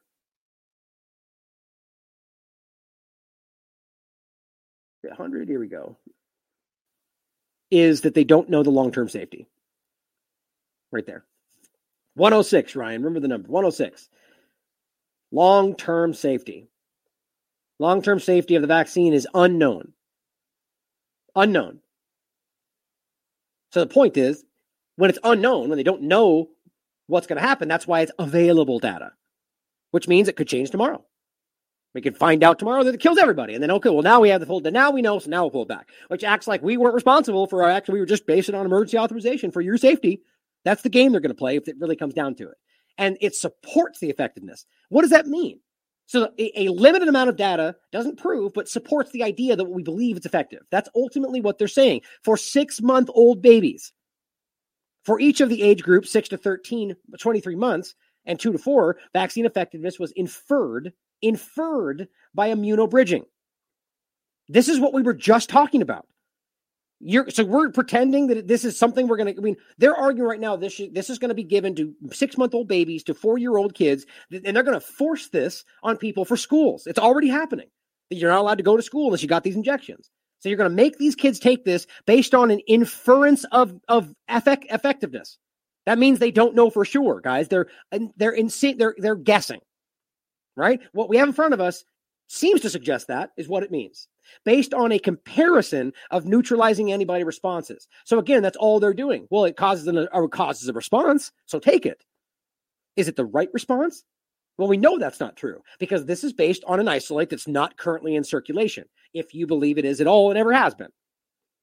That's a fact. Even from within their narrative, they say this is still the Wuhan isolate. But there were multiple variants down the line. The science from before COVID makes it very clear that that is not safe. You're now taking something that produces antibodies for something that's no longer in circulation. This is basic understanding. And yet they're they're giving it to people and telling them they have to do it. In fact, arguing it's safe and effective because they're testing this on an idea of what was currently happening or was previously happening. And then even then, inferring by immunobridging that the comparison of the responses is enough. God, that makes my heart hurt. I mean, I don't even mean that in a joking way. That makes me sick. My God.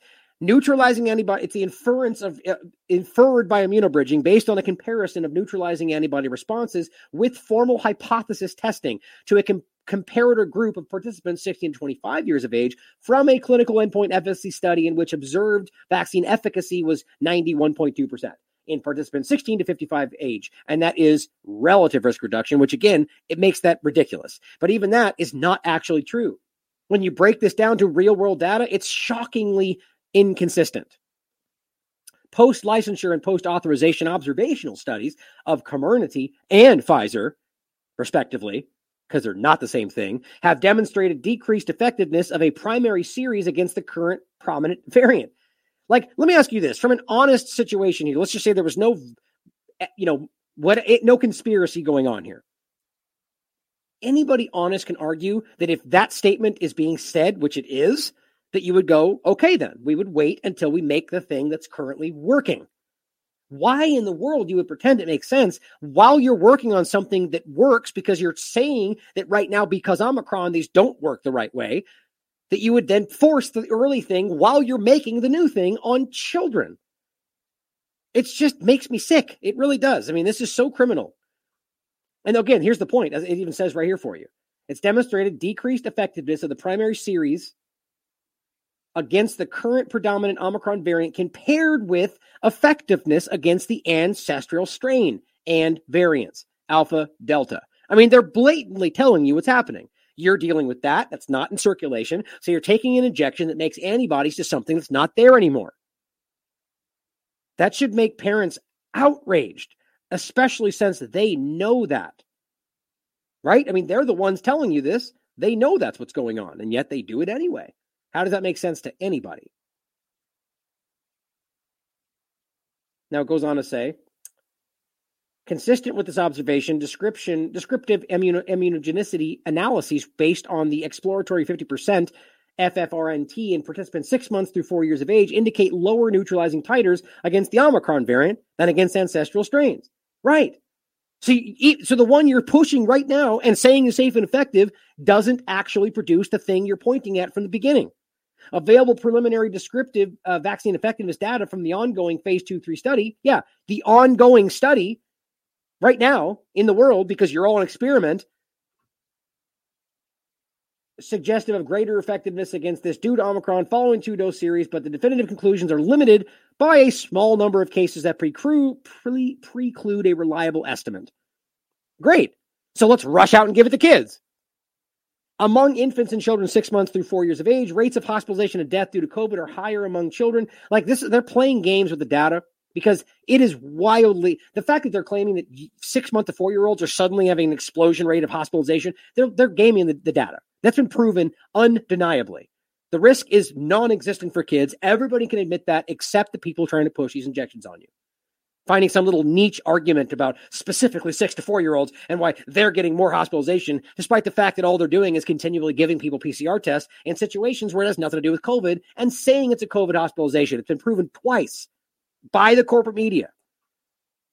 But it goes on to talk about specifically MISC, with greater effectiveness against more serious outcomes, like acting like this is something being caused by COVID, and it's just not. And the data, including a peer-reviewed study why the masks are clearly a catalyst to that problem, or why that's really what's happening. Down to the point here, uncertainties related to benefits. Hear what they're saying here. Okay, what you're going to hear from corporate media is listing these off as the absolute fact benefits. And if you question it, you're a conspiracy theorist hurting people's lives, risking people's lives. What they're telling you is the uncertainties around these claims. The uncertainties associated with benefits for this injection when used in specifically 6 months to 4-year-olds include uncertainty around the duration of the effectiveness. But it's safe and effective, though. We know that, right? Well, you don't know. If you don't know how effective it is, then you don't know if it's effective. That's a pretty easy statement to make, right? My God. Need for a booster dose. So that means, as you can expect, that they're going to be told they need a booster dose in 3 months or a month or whenever they say it. But we don't know for sure means your doses are coming. They already know based on the data, and we've proven they know that because they got caught for knowing that before this all started. Pfizer knew in their own data that this is how this was going to go. And they saw dollar signs, I would argue. And of course, the actual social engineers driving all this saw something a little more nefarious, in my opinion. This is the way it's going. They knew this from the beginning. They told you, just take 1, just take 2, and it'll be over. And then, oh, no, just 3. Oh, just 4. Now it's 5, right? It's going to keep going, guys. They knew this from the beginning. Now it says, I caught the booster dose could be considered for authorization with submission. My God, these people are criminals. It's uncertain of the effectiveness in certain populations at high risk, including immunocompromised. Oh, so you mean the very group that you keep forcing this on? That you keep saying, get it first because you're immunocompromised, yet you don't know if it's effective because they're immunocompromised? Anyone explain that to me? I've shown you this 100 times as well. It says it right here. Use in immunocompromised patients. And it says the vaccine is not known. The safety of the vaccine is not known in people that are immunocompromised. So you're forcing it and pressuring it on people that you don't know it's safe for. Simple as that. Here's another one we haven't pointed out often. Patients with autoimmune or inflammatory disorders. Literally, those are causing those things. You're having people take an injection that causes autoimmune issues, causes MIS-C, causes systemic inflammation, or a mask that does similar things. Right? It's just incredible. And then they're getting a booster and more, and then it causes more problems. And because they don't know if it's safe. Makes me, man. Benefits in individuals previously infected. You mean everybody, according to the narrative, right? Their narrative is that most everyone's gotten this and had a that's what Rand Paul was just calling out with Fauci, right? That most of these kids, according to their data, 75% have already had COVID. So they're saying that we don't know if this has benefits in people that have already been infected. So why is it happening then? Does anybody recognize how crazy this all is? That we are listing off the things that are counter to what the corporate media, both Fox and CNN, are spinning to the people that don't know this is here. If most of those kids have already gotten this, that means they don't know if it's safe for any of them, but they're going to push it anyway because it's safe and effective and benefits outweigh the risks, whatever their breathless statement is today. They're uncertain about the effectiveness in preventing post-acute COVID-19 issues. So they're unsure, and this goes right back to the point we first made, or rather specifically that Jordan made, or no, the point that, it's right here. Excuse me, a lot of these today, that Igor made. And that's what he's referencing in this data, that it causes reinfection. At the very least, they're even admitting that they don't know if it's effective in stopping that reinfection. That's what it says right there. Uncertainty in the effectiveness in preventing you to get COVID-19 again. That's what sequelae means, follow-up happening afterward. So that proves the point right there. Available data are not conclusive on the effectiveness of COVID-19 vaccines currently and the use against long-term COVID-19 among individuals who are infected despite vaccination. Seriously? That's exactly what we've been saying the entire time and what the UK data backed up. And we got censored for it. Isn't it amazing that their data shows what they're saying isn't true? Future vaccine effectiveness, it's uncertain the future vaccine effectiveness as influenced by the characteristics of the pandemic, including new variants. So what does that mean? We're uncertain if this is going to have an effect against new variants, meaning right now, right? You're using something based on an ancestral strain, and one of the variants is Omicron. So they're uncertain about the future of its effectiveness, but we're forcing on the kids anyway. They're uncertain about the vaccine effectiveness against asymptomatic infection, which is not even really what's happening. Even Fauci admitted that before we got here. How do respiratory viruses spread? Oh, that's right, through symptoms. It's just respiratory virus. That's what they're telling you. So if you don't have symptoms, therefore you're not spreading it. And that's what the 10 million person study found. 10 million people, it found I think it was 300 people that were asymptomatic, they said, none of which were transmissible. Again, why? Because they didn't have symptoms. Even Fauci said this, but yet here we are doubling down on the idea that that's a problem. How about known and potential risks? In a study, participant 6 months to 4 years old of age, there were numerically higher rates of solicited local and systemic adverse reactions. Okay. There were numerically higher rates of adverse reactions in kids that took the Pfizer injection than in placebo. Excuse me? You just admitted that they were hurt by this. There was more adverse reactions so you're telling us that there's an obvious increased risk of problems, of dangers, of all the risks you're having based on if you take this and don't. Well, obviously we know that, but they're quietly saying it right there. Overall, the rates of these adverse reactions reported among participants 6 months to 4 years old that are no risk of COVID are lower than those reported among older age groups and likely reflect the lower vaccine mRNA content evaluated in participants 6 to 8. Okay. In considering unsolicited adverse events reported among participants 6 months to 4 years old, the available safety data from the total databases of over 3,000 vaccine recipients do not suggest any safety concerns. How can you possibly say that with all the things we're seeing and what you're literally admitting in this report that you don't even have all the information?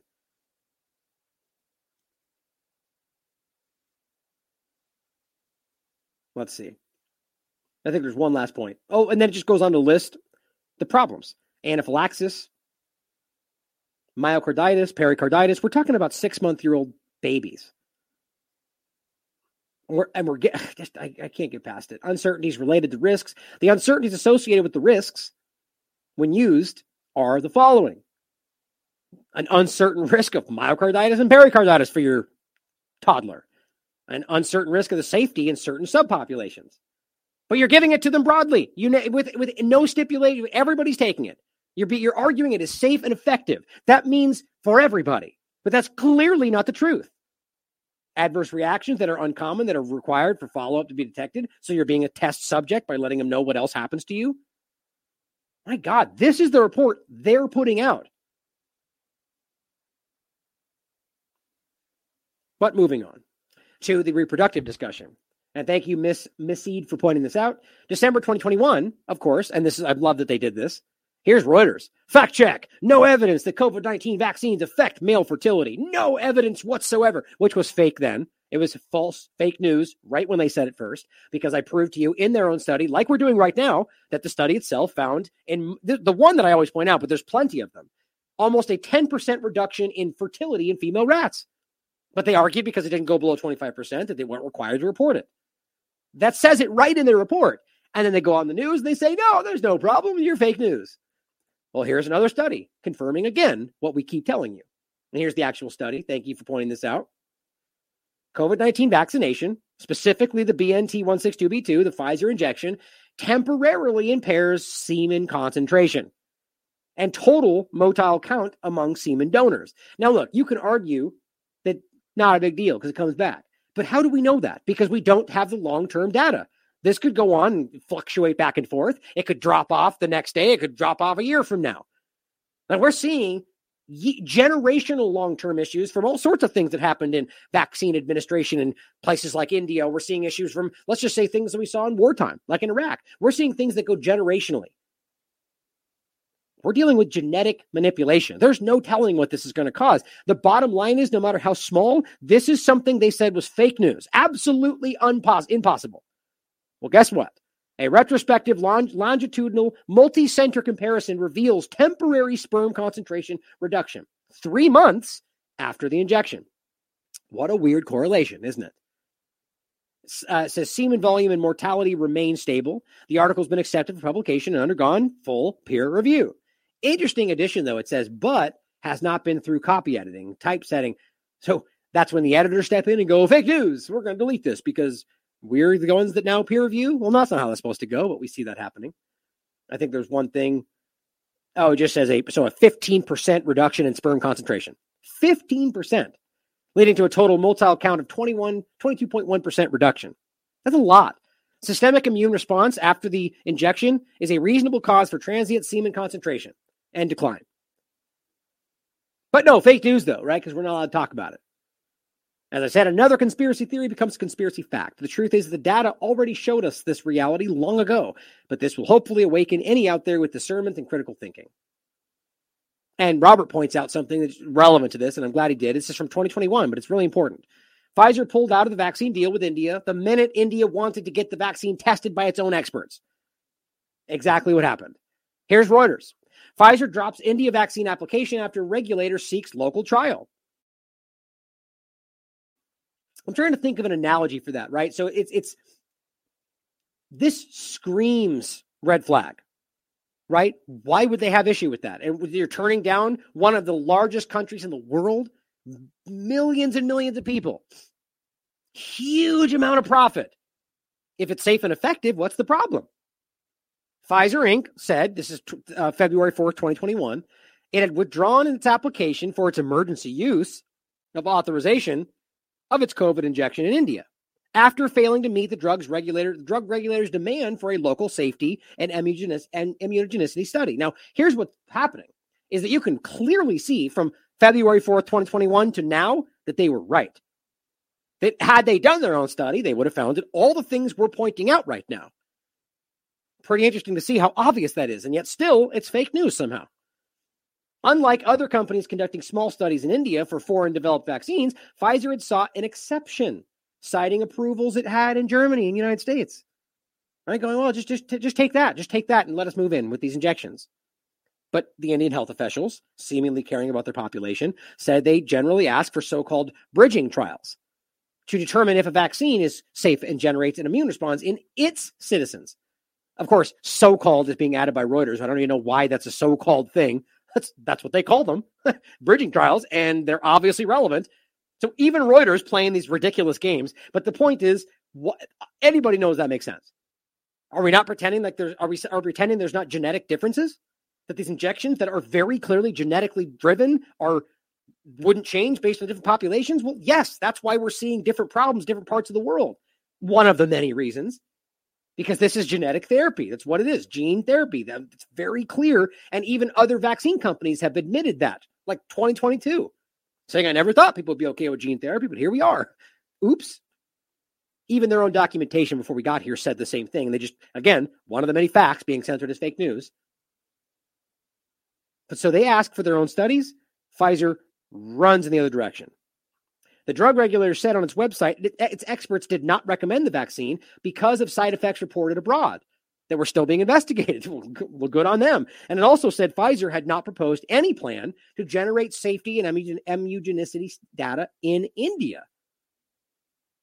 I mean, that's incredible to me. Quote, based on the deliberations at the meeting and our understanding of additional information the regulator may need, the company's decided it's going to withdraw its application at this time. Yeah. Very obvious. You want your own safety test? Well, we're going to not do that. Run back behind Biden's skirts or Trump's skirts or whoever was in power at the time, right? Biden, in this case, the skirts of the U.S. government, protecting the idea of what's happening. I know this is, as he points out, I don't blame them. Here is one of the people pushing back at the time he was anyway. He says, I want to put an end to all the rumors. I want to show people that there is no danger in getting vaccinated. On the contrary, it will protect us all. India's public health ambassador says on national TV. He passed away less than 24 hours later. Real story. Here's another one. We showed you this headline, actually. 75% of adverse deaths in India within 3 days of the jab, according to a study. India reviewing 700 severe events reported after vaccination. Right, all this is happening. Now, sadly, they used one that was equally dangerous. I would argue the lack of mRNA gene therapy injection was probably blessing in disguise, or guarantee it was, but they're still taking other injections that are causing all sorts of spike protein problems. So it's the same point. Either way, think about how clear that is and what we're now seeing. They're getting caught for all this, and they're trying to rush into the new one. Well, here's the point of how they knew that there were problems. In 2020, before this ever really started, this is the National Vaccine Advisory Committee. February 13th, 2020. Here's what it says. And weird, it involves Ralph Barrick from North Carolina University. You know, one of the groups that is involved with the whole Wuhan discussion and the material coming from North Carolina that went to Wuhan for the basis of that research. The whole argument there. Obviously, there's overlap, and that's the thing we need to see. It's not a partisan discussion. Bad guy China, bad guy Russia. It's bad guy governments working together to subjugate you. This is important what it says here. Thank you for pointing this out to me. Vaccine development faces complications. For example, animal models generally do not provide a good representation of the effectiveness of the vaccines in aging humans. Use of adjuvants can drive a Th2 response that can be problematic. There is some evidence of antibody-dependent enhancement, which complicates the utility of SARS-CoV vaccines. Well, look at that. Yeah, we knew that too. Fauci said it too, right up until it started happening, and then they all called it fake news. Here's another point. Potential pitfalls of COVID-19 vaccine development. Alan Embry, PhD, Division of Microbiology and Infectious Diseases, NIH. He says, it is evaluating cross-reactivity with existing SARS and MERS vaccine candidates. Right, that's a good thing to think about, right? Why doesn't that make sense? Here we are forcing, in some cases, pressuring smallpox vaccines on people that claim to have monkeypox because there's an overlap, they say, right? Even though their own data says not safe and effective, and we don't know for sure, but they're doing it anyway, exactly like with COVID. It's ridiculous. But ask yourself this. If, according to Michael Yeadon, who worked for Pfizer for 30 years, and plenty of other people in the field saying it's the same, the difference between these things is minuscule in the variants and so on. And the point of what we're saying is, if we're talking about like the spike protein overlap, why wouldn't SARS and MERS vaccines have an effect? Well, I argue because they didn't want to use those because they were pushing desperately into this new platform. But regardless, something to think about. They were at the time evaluating cross-reactivity with those two injections, and it's weird that we don't have that conversation anywhere. But it says NIH, Fauci's group, also specifically solicited applications to develop vaccines, therapeutics, and diagnostics for COVID-19. So that's what drove the conversation. Their aggressive push, not just Fauci, but everybody, for this mRNA platform. And I'll give you a point on why I think that is. NIH's Vaccine Research Center partnered with Moderna, as you know, to create a vaccine candidate specific to COVID-19. And we've gone over this many times, that this was made, and they were producing an injection that was already being tested on people within a month of getting genetic code from a computer screen, that the CDC of China later admitted at that time they hadn't even isolated. That's a fact. Now, you could argue they later did isolate it. You can debate that. I disagree. But how do you argue if they never looked back, as their own people said, they got the code, they started making it, they started testing it, and that Moderna injection is still based on that genetic code. Either the isolation never even mattered if they didn't look back to it, or it wasn't there. In any case, that's the future of mRNA platforms. You plug in a new genetic code, assume it's correct, move forward. No safety trials. It says the efforts are underway to develop a universal COV vaccine. They were saying that back in 2020, guys. Because that's been what they've been trying to do that before COVID-19 started. So ask yourself, if they were pushing that aggressively, and Fauci's NIH and the Vaccine Research Center were all focused on the universal vaccine, do you not think that influenced their choices to go forward? Instead of, making something that might have actually been effective for people right out of the gate, they pushed forward to make their mRNA platform, and that's clearly where they're driving still. They say it's making strides toward optimizing antigen design for potency and breadth, developing self-assembling nanoparticles and vaccine-like particles to increase immunogenicity and creating gene-based delivery systems for rapid response. All that's supposed to be fake news right now, right? Self-assembling nanoparticles, which don't have to mean things like graphene, but they can. And gene-based delivery systems, which is all fake news. Here they are in 2020 between the HHS and literally I'm blanking on the group's name again. What was it? The National Vaccine Advisory Committee. Waxing intellectual about their self-assembling nanoparticles and their virus-like particles, which are artificial, by the way. Those are genetically engineered. And using those things with a gene-based delivery system. Gene therapy. I mean, we all know this stuff, guys. The point is, this is openly discussed in 2020, and it's exactly where we are, and it's all fake news, according to them. Finally, according to Gigi Quick Gronville, PhD, Center for Health Security, Johns Hopkins, synthetic biology and tools drive biomedical advances and transcend the biomedical field. So synthetic biology is the future of medicine, they keep telling you. right? That's what we're dealing with right now. The mRNA, the modified mRNA, the gene therapy injections, the mRNA platforms, it's all tied in with what they're doing. They're saying the synthetic biology and the tools drive biomedical advances and transcend biomedical field. They carry potential risks, but also many positive uses. So here we are, 2020, highlighting the mRNA platform, highlighting the gene therapy, mRNA injections as the future, but also saying, but they carry lots of risks. Do they care? Clearly not. Picked that one, drove it into the ground, and the risks are on full display. Synthetic biology offers an opportunity to combat long-lasting problems in vaccine development. There's my point. Okay, so if at this time they were highlighting the problem not for you, but for the vaccine industry, we have long-standing problems with vaccine development, and the solution is the mRNA platform. So let's drive that in at all costs. It's exactly what the WHO was telling you they would do before we got here. Pandemics of fear, driving in for their industry. It says it can improve production of vaccine antigens, reduce costs, improve the immune response in the host, and speed up development. Right, it could do all those things, maybe, but it comes with potential risks. That's the part they're not telling you about. One example of synthetic biology is the development of virus-like particles, which mimic the natural introduction of disease without the danger of replication. Vaccine-like particle vaccine platforms are easy to modify. That's where we are, guys. That's what's happening. Therapeutic interfering particles take over the body's virus replication machinery. Like the idea that you want anything to be injected in your body, genetically altering, that overtakes your body's natural processes is not what anybody should be asking for. That's not what anybody wanted. That's what they wanted and what they're striving for and what they think is the future. It's not safe, and we're seeing it play out right in front of us, resulting in a production of less harmful cells, they thought, or maybe didn't care, or maybe they argued dishonestly. Gene editing technology, which is what this is, and that's the point, guys.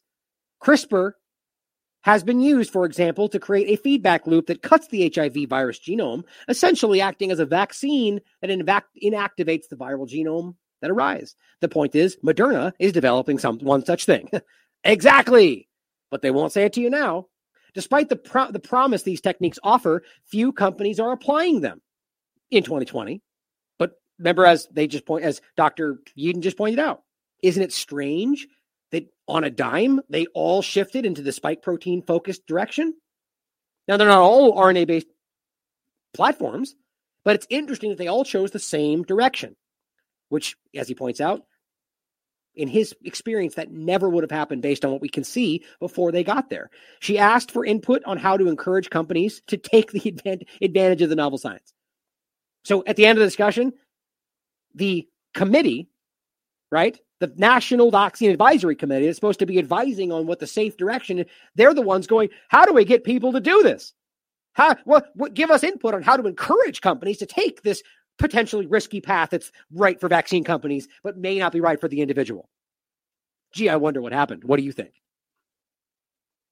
Final interesting additional point before we finish on, I have a couple more things to do.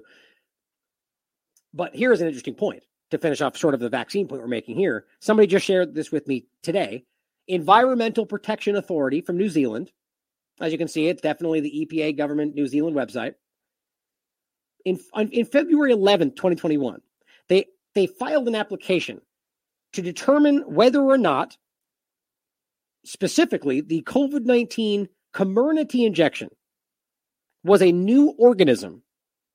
Now, before I even point out what they found, the fact that they're even asking that under the New Organisms Act of 1996, what does that show you? They're literally concerned, at least at a New Zealand level, at some level, that the Comirnaty injection, well, specifically in this case, it's not Comirnaty, obviously. It's the Pfizer BioNTech. It's, we're talking about the mRNA Pfizer injection, whether or not that it constitutes its own organism.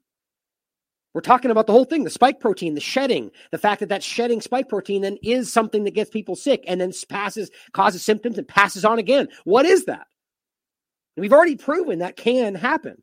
Now, I don't know for sure that's literally everything that's happening, but it certainly seems to point in the direction of some sort of self-spreading vaccine idea, maybe accidental or not, malfeasance, clumsy, I don't know. But here's what they found. To determine under Section 26 of the Hazardous Substances and New Organisms Act, this is what the question, if the SARS-CoV-2 vaccine specifically BNT162b2, is a new organism. And it simply finds they determined that the SARS-CoV-2 vaccine is not a new organism. Okay, fine. Now, I guarantee this is going to be influenced by politics, something this alarming. But regardless, doesn't that show you something that they too were going, what is this? Is this its own thing? I just find it to be quite incredible. There's so much happening, and I believe people are pretending or misinterpreting the corporate narrative as the majority opinion. It's not. I mean, it's never in my life been such an obvious reality, whether we're talking about COVID or Ukraine or any other topic we'll get to. One last point before we finish off with Ukraine is PFAS chemicals or forever chemicals, which is a really horrifying topic to think about. Things that they're mass producing in all sorts of stuff they know never goes away and is dangerous, but they still do it. Right. Because we care, right? We care about making sure these injections are safe for you while we're pumping out, while your military is destroying things all around the world and burning all sorts of toxic chemicals in other people's countries and mass producing things that are super dangerous for you and producing GMOs that are doing all sorts of terrible things. We certainly care about your health and safety, though, right? Who actually buys this stuff? The EPA warns against toxic forever chemicals in drinking water that are in your masks. That's my point. But here's what's interesting. You won't find the word mask listed once in the Smithsonian Magazine conversation. That's the one of those silence is deafening kind of points. Because everywhere you look, you're going to find examples of PFAS in masks. It's a huge problem. So why then did the Smithsonian Magazine or the EPA not mention it? Pretty telling, isn't it? The reality, though, is that we've been calling out just the simple pollution aspect of the masks, and you remember, since 2020. People were sounding the alarm. And here's the point. The ones sounding the alarm in 2020 about the catastrophic problems this would cause, too late now. I'm not trying to be doomed. It's literally too late. They said, my God, with the level these are being spread in 2020, if we don't do something now, this is going to be catastrophic. Way too late. It's 2022, guys. There is masks literally clogging everything right now, floating through the oceans. I mean, I'm not making this stuff up. We were showing this in 2021 in the beginning. People in fishing groups showing masks in their net. I mean, it's everywhere. And it's not just the PFAS, but it's also the microplastics and all sorts of other things. This is catastrophic. What they've done to us and the planet, I'm not saying, the point is every step of the way we can make choices that can benefit us and the planet. We can take corrective action and make it a better world. But we have to be real about what they've done, what the lockdowns did, what the constant use of these things have done, what their garbage pollution and actions around the world have done up until now. I mean, it's pretty much, think about things like glyphosate. It is everywhere.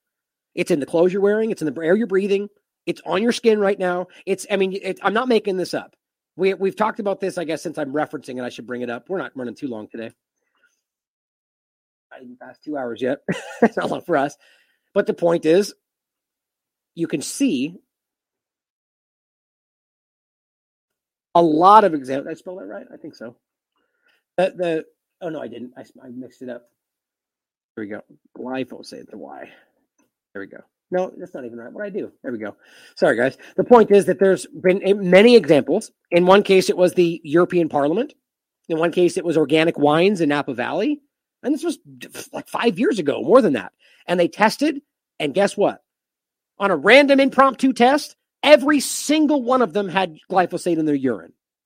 They tested every single organic wine in Napa Valley. Every single one of them had glyphosate, which, by the way, by definition means they're no longer organic.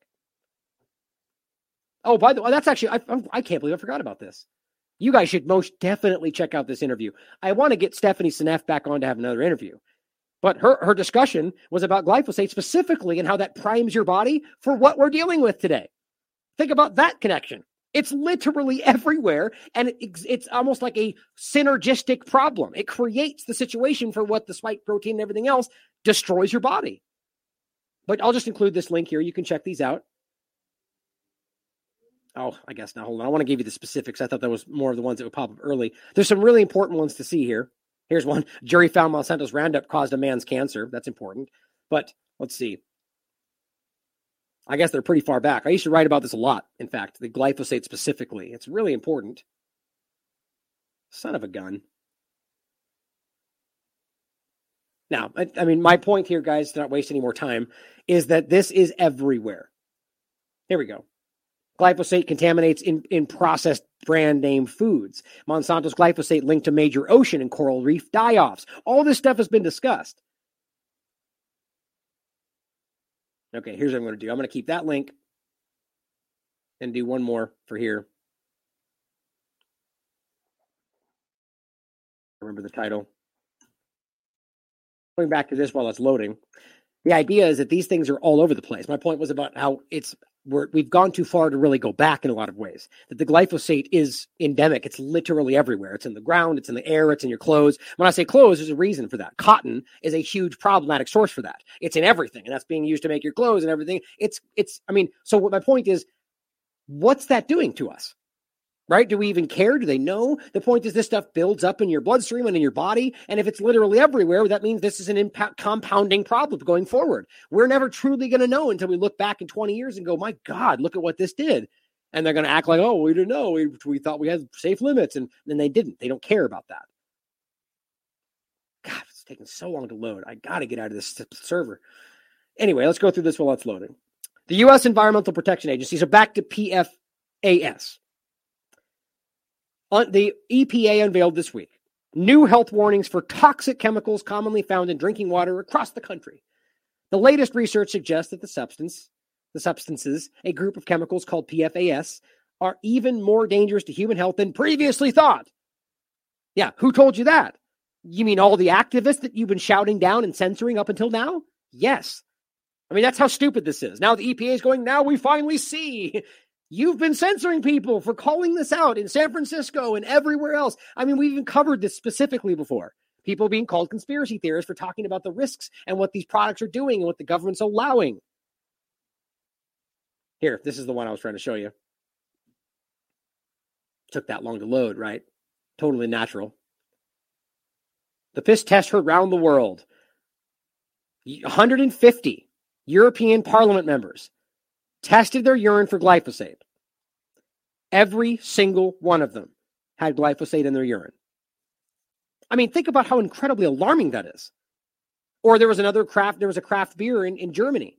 They take their beer very seriously in this location, and they found out to their frustration that they had glyphosate in their beer. That's supposed to be very specific to the ingredients, and it ruined their entire business. This is what's happening. The latest research suggests this is dangerous. Thank you, EPA, for telling us what we already know. The PFAS stands for per- and polyfluoroalkyl substances. For decades, manufacturers have used these synthetic chemicals to make food wrappers, sunscreen, nonstick cookware, makeup, smartphones, flame retardant equipment, fire-fighting foam, and hundreds of other products designed to withstand heat, water, grease, and stains. Right? So we know these are dangerous. They're only just now admitting it, but they're everywhere. So there's already been a problem. That's important to understand. But the very same properties that make PFAS so durable and useful also cause the chemicals to build up in the body and the environment. That's why I wanted to show you this article. First of all, realize what that says that you won't hear in the other articles when they mention the masks. Perfect omission. That it builds up in your body. So it doesn't matter how small they want to argue it is in the mask. It builds up in your body. So does glyphosate. That's a very big problem for something that's pretty much ubiquitous. They're so persistent that they've been nicknamed forever chemicals. That's not alarming or anything, but it builds up in the environment too, which the focal point of this article is more so the environment. Chemical manufacturers have mostly stopped producing these. Different two types, the PFOS and PFOA, as well as the PFAS is the general category over the last decade. Though, as the EPA notes, a limited number of ongoing uses still exist. Limited? Masks are one of the least limited things on the planet right now. Research has linked PFAS with an array of serious health issues, ranging from cancer, low birth weights, weakened immune systems. Oh, look at that. One more way that the thing on your mask is actually increasing your risk of infection. I mean, that's like 5 different things in one thing that's potentially leading to an increased risk of illness. I'm telling you, this was not by accident. That's my opinion. Scientists estimate more than 200 million Americans may be drinking water that's contaminated with PFAS right now. I believe my actual local town is one of those places. Responses to EPA's announcements were mixed. Some advocates say the agency didn't go far enough and should regulate PFAS as a whole. Yeah, I mean, my God. The problem is that when they regulate, that usually translates to you. The major companies always have their corporate loopholes allowed by people like Trump or Biden. And they continue to allow these problems under a guise that, like, if we do this, it's going to put an undue burden on the industry. Like, okay, then let's keep killing people then? Okay, cool. And again, I'm not arguing that there's not a conversation to be had about that, whether you will hurt industry. But the problem is you get this partisan argument where it's either business matters or the environment matters. But how about they both actually matter? And we should come to an argument or an actual decision that doesn't hurt one or the other constantly, right? Or usually what happens is they both get left the way they are because nobody can come to an agreement. And that's usually what they wanted to begin with. While others complained that new advisories were premature, that would only cause confusion. Yeah, we shouldn't care that they're cancer causing and all sorts of problems for reproductivity and everything else. In the meantime, individuals who are concerned about PFAS should take steps to limit their own exposure.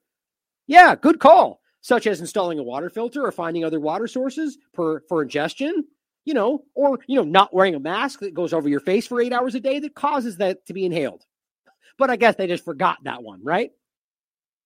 This is from 4 days ago. That was all the glyphosate stuff. Here is a recent study from March 30th, 2022. PFAS in face masks. Potential source of human exposure to PFAS with implications for disposal to landfills. It's amazing that they don't know that's there, right? It's almost like they didn't do their due diligence as a Smithsonian, right? 9 face masks over a range of prices were analyzed for a total fluorine and PFAS. Inhalation was estimated to be dominant exposure rate 40 per 50%, followed by incidental ingestion and dermal. Okay, so 50% is your inhalation, followed by 15 to 40% ingestion, and then skin exposure, 11 to 20%. That is not nothing, guys. Exposure and risk estimates were higher for children than adults.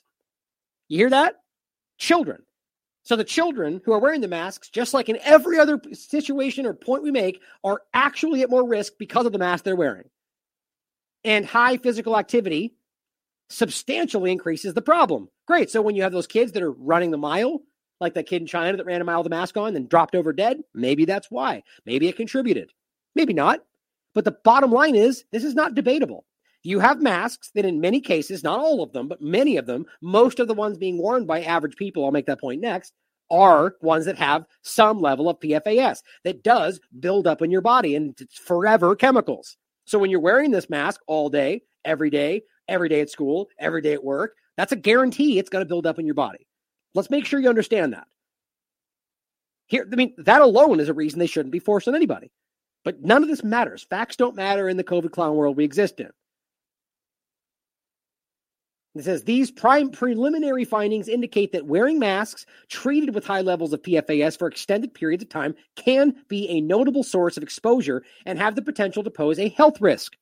More peer-reviewed science that's not debunked and it's not retracted, but apparently they don't care. How exactly do you trust the science but don't read the science? That's a good question. It says, despite modeled annual disposal of 29 to 91 billion masks and an assuming 100% leaching of individual PFAS into landfill leachate, which I believe that stands for like the water, the water that percolated through a solid and leached out from like the gross water from the landfills. So it says 100% leaching of into landfills. Mask disposal would contribute only an additional 6%. That's important to hear. Of annual PFAS mass loads and less than 11 grams discharged to U.S. wastewater. Now, 6% is not nothing. Now, this is their assessment based on what they think this translates to. And I would take it at face value for the context of this discussion. But we should ask whether 6% is the full risk. Now, my point is not necessarily about the ground leaching, which is what they're talking about. 6% of the annual mass load in wastewater. What I'm talking about is the breathing in, which is what they're talking about right here. the dominant exposure route. So you're breathing in this problem, this chemical that leads to all sorts of cancer problems, reproductivity, baby, the weights of, all the things we listed off. Where was it? It was right here. Some of the ones we listed off. There's more than that, by the way. Weakened immune systems. That's the big one, right? So you're literally wearing something that's supposedly protecting you from the very thing that this adds to. It decreases your immune system. So you're actually increasing your risk of the very thing you think you're protecting yourself from because you're wearing the mask. Just incredible. Here's another one. Researchers test drinking water and face masks. It's kind of embarrassing that of all of them, the Smithsonian was the one that chose to omit the most obvious potential. That's obviously what's being used most right now in the world. Face masks are everywhere. So even if it is only 6% based on what they're like, the increased use is only going to make that worse. And the more that they sit there and stew and simmer in the water and continue, that's what they were just pointing out. June 15th, 2022. This one's got a lot more information. Adding face masks to a growing list of products tested for the toxic class of chemicals. They're just including that, known as forever chemicals. PFAS do not naturally biodegrade. Forever. Studies have shown that chemicals persist in the environment. So here's another point. So even if you want to argue right now it's only 6%, that's a guaranteed number that's going to increase because they're going to sit. They're only going to use more, and the more they use, the more it's going to add. And if it's forever, it's just going to build, right? That's a no-brainer, both in the environment and in your body. Studies have shown the chemicals persist in the environment, contaminating groundwater systems, and can accumulate in the bloodstream. That's the most important part. So if you're wearing a mask all day, it's a fact that you are inhaling PFAS if it's in the mask you're wearing. And not all of them, but most of them have it. Then that means that it is a fact that it will build up in your bloodstream over time and not go away. That's a guaranteed health risk, guys. I don't even know how to make that any more clear. PFAS has been linked to reproductive issues, low birth weight, thyroid problems, weakened immune systems, and an increased risk of kidney, prostate, and testicular cancers. My God. Now it says in most cases, they don't pose a risk is what they're arguing. The same point they're making from over there. This is based on the argument, though, that you're not wearing a mask for 8 hours a day for the rest of your life. It says 5 out of the 9 masks contain some PFAS. Okay, so 60% of them. But most levels were low enough that the results did not cause concern, right? But this, again, is based on the idea that you wear a mask that one time, you're going to be okay. The highest amounts were detected in the multi-layered masks. Look at that. The chemicals are also known to shed off gear, materials, and surfaces and can be inhaled, ingested, or absorbed into the skin. So it's not just the mask you're wearing, right? It's the fact that the water that you're using that gets on your skin, that it puts it because the masks are in the ground, or in the ocean and the groundwater. But it says PFAS are persistent, toxic chemicals. So we don't want to find them in face masks, says the expert. Too late. Manufacturers of those high-end cloth masks that have higher amounts of PFAS, there it is, should take action and switch to PFAS-free materials. That's until you find out those ones got some other thing you never heard of that's killing you too. That seems to be the common thread today.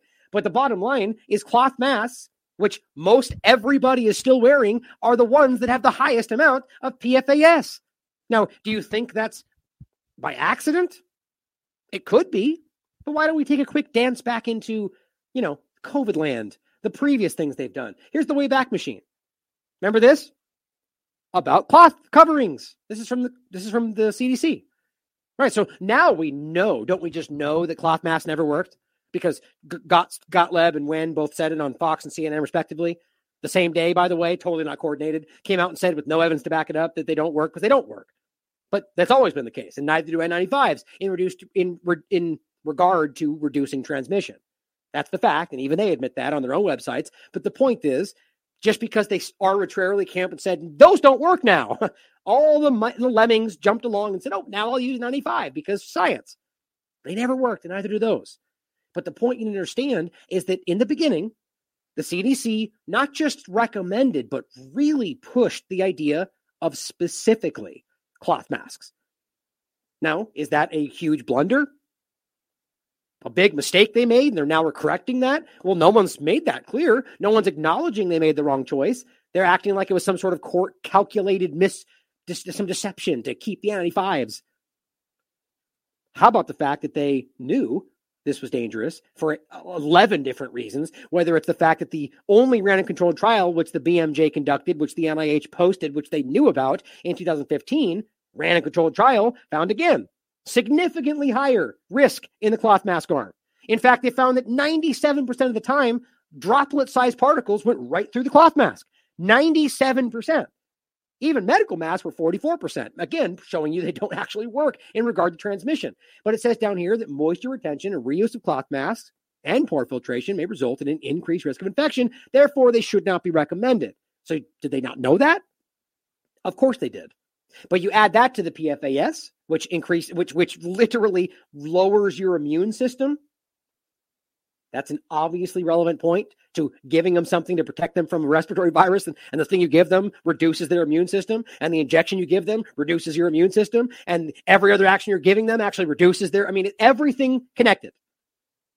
So who does this? They push the cloth mask that actually hurts you. COVID-19 spreads mainly from person to person through respiratory droplets. Oh, that's not true. That didn't age well. That's why they changed it. This is on the way back machine. That's fake news. Literally not true. And they tried to dance back and forth. Well, now it's this, now it's that. The reason they went with droplets is because they argued the mask would work in that regard. But again, that's why I keep showing you this that says 97% of the time, and it is talking about droplets. You can read the study for yourself. But that's not true. Then over here, it says a cloth face covering may not protect the wearer, but it may keep the wearer from spreading the virus to others. May. That's a lot of uncertainty, but they sure held forced it on everybody. That's the whole now obviously debunked argument that it protects your grandma, but not you. All of this was fake. They just kept jumping from narrative to narrative. Wear cloth face coverings. So at a time when they knew the only random controlled trial showed that they didn't work, they pushed it on everybody. And maybe they didn't know about the PFAS, or maybe they did. Maybe they knew about the idea of bacterial pneumonia and how that looks like COVID. Maybe they did, maybe they didn't. Either way, all of it converges to create a perfect storm of increasing your risk of illness. The CDC recommends wearing cloth face coverings. Look at that. Cloth face coverings can be made from household items. Oh, great. You mean like a piece of cheesecloth for those that know kitchen stuff? Or how about a flimsy piece of silk? Sure, why not? Because they weren't regulating it. They just said, grab something from your face or your house and put it over your face. It works. No, it doesn't. Then down here, it says it's important for everyone. Wear cloth face coverings in public settings. Cloth face coverings provide an extra layer to help prevent respiratory droplets. Fake news. On top of that, we now know that this is dangerous for you. It increases your risk. That's why they don't want you to see this now. Here's another page. Recommendation regarding the use of cloth face mask coverings, especially in areas of significant community transmission. It says, we now know from recent studies, which you can look at and laugh at with everybody because they're not correct, that a significant portion of individuals with coronavirus lack symptoms. Another example of how you can see these fake, quick, hot flash in a pan studies they pumped out that are now shown to be wildly false, which you need to stand back and go, were they lying or were they just that bad at their own studies? I think you know which is the honest example. They've got caught lying 1,000,000 times so far. But they wanted you to think, everybody's got it because nobody looks like they're sick, but everybody's got it. Wasn't true. A significant portion of individuals with coronavirus lack symptoms, not true. And that even those that eventually develop symptoms, they can transmit it before they show symptoms. Now, every aspect of the science, including the asymptomatic studies, have shown that the symptoms are what spread this. Simple. CDC recommends wearing cloth face coverings. Again, advising the use of simple cloth face coverings fashioned from household items, made at home in common materials. The face cloth coverings recommended are not surgical masks. Why?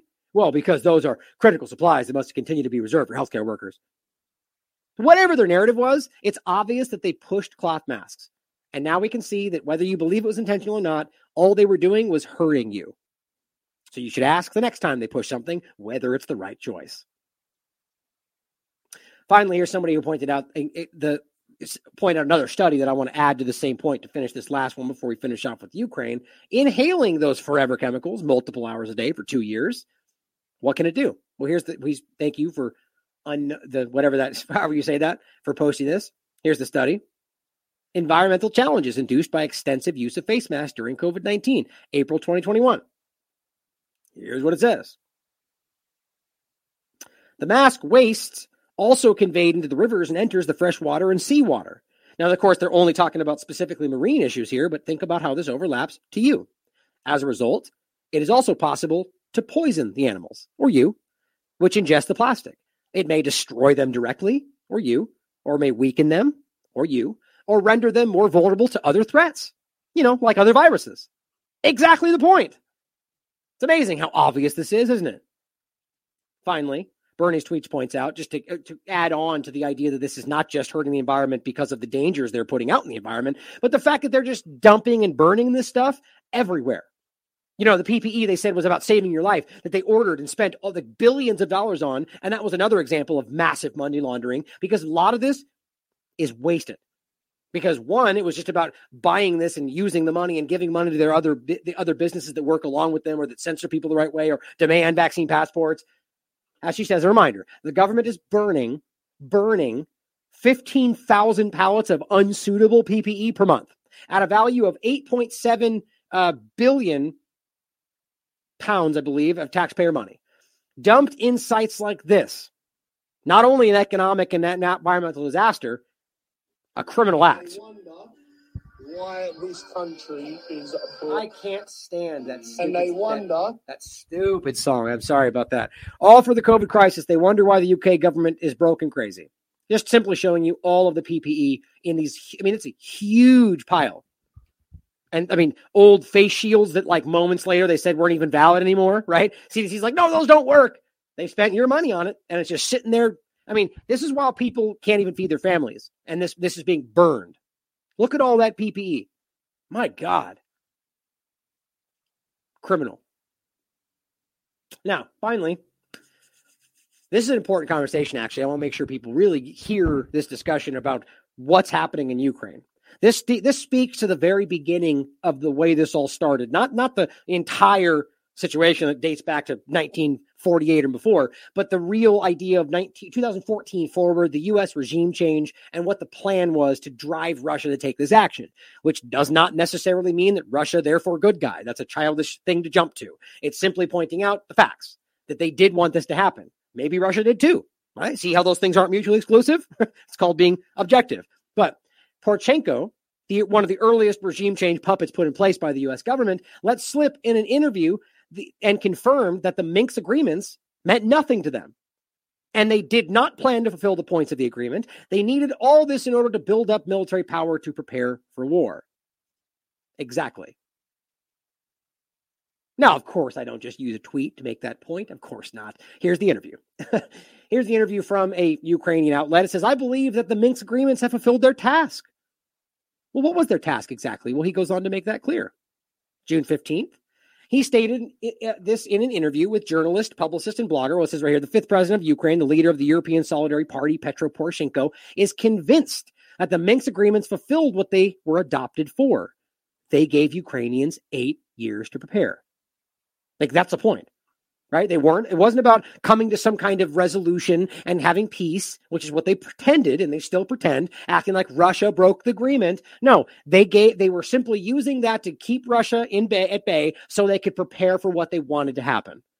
At least that's what he's saying.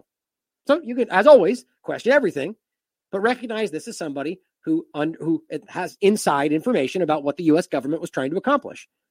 He stated in an interview with the journalist, publicist, and blogger, Pornikov, for a joint project for, guess what, guys? Radio Svoboda. That openly Nazi, neo-Nazi entity. The political party, Svoboda, which is very clearly an openly neo-Nazi element in this area that none of the corporate press even mentions. He sat down to have a conversation with them because that's what they do. The task of the Minsk agreements, he says, was to avert the threat or at least postpone the war, to give Ukraine 8 years to restore economic growth and build up the armed forces of Ukraine. So it was an illusion. It was a lie, a deception. The politician is convinced the Minsk agreements have fulfilled their task. Poroshenko reminded that during the years of his presidency, he managed to avoid a full-scale invasion. So considering that he's admitting that they knew this wasn't going to be anything but a war because they wanted the war, ask yourself what that all means in regard to what's actually happening. Right? So here's CNN talking about 100 million people around the world, which, by the way, is a little bit dishonest because there's plenty of people around the world that aren't associated with Ukraine, which is what they're including there. 100 million people around the world have been forced to flee their homes. That's more than the population of most countries. Now, it doesn't necessarily discuss, it does talk about specifically UN refugees, but it seems to argue that 100 million alone, like this is, as always, CNN fudging the facts to make their narrative. But the bottom line is, Ukrainians have been displaced because of the war in general, which everybody has a hand in. But if they knew that they wanted this to happen, in fact, that they made sure it would happen, whose fault is that then? Right? When they drove action and crossed 14 red lines that Russia set out long before this ever started, that nobody, the corporate media, even has the courage to point at, obviously they drove this into action. And then on top of that, make sure you hear what the French reporter is saying, returning from Ukraine, openly reporting in French media that Americans are, quote, in charge of the war. Well, it's not shocking to anybody with brain cells, but the idea is clearly that you can see on the ground that the U.S. government is dictating what's happening there. That's also very clear to see by the fact that something like 90% of all the military aid coming in is from the U.S. government.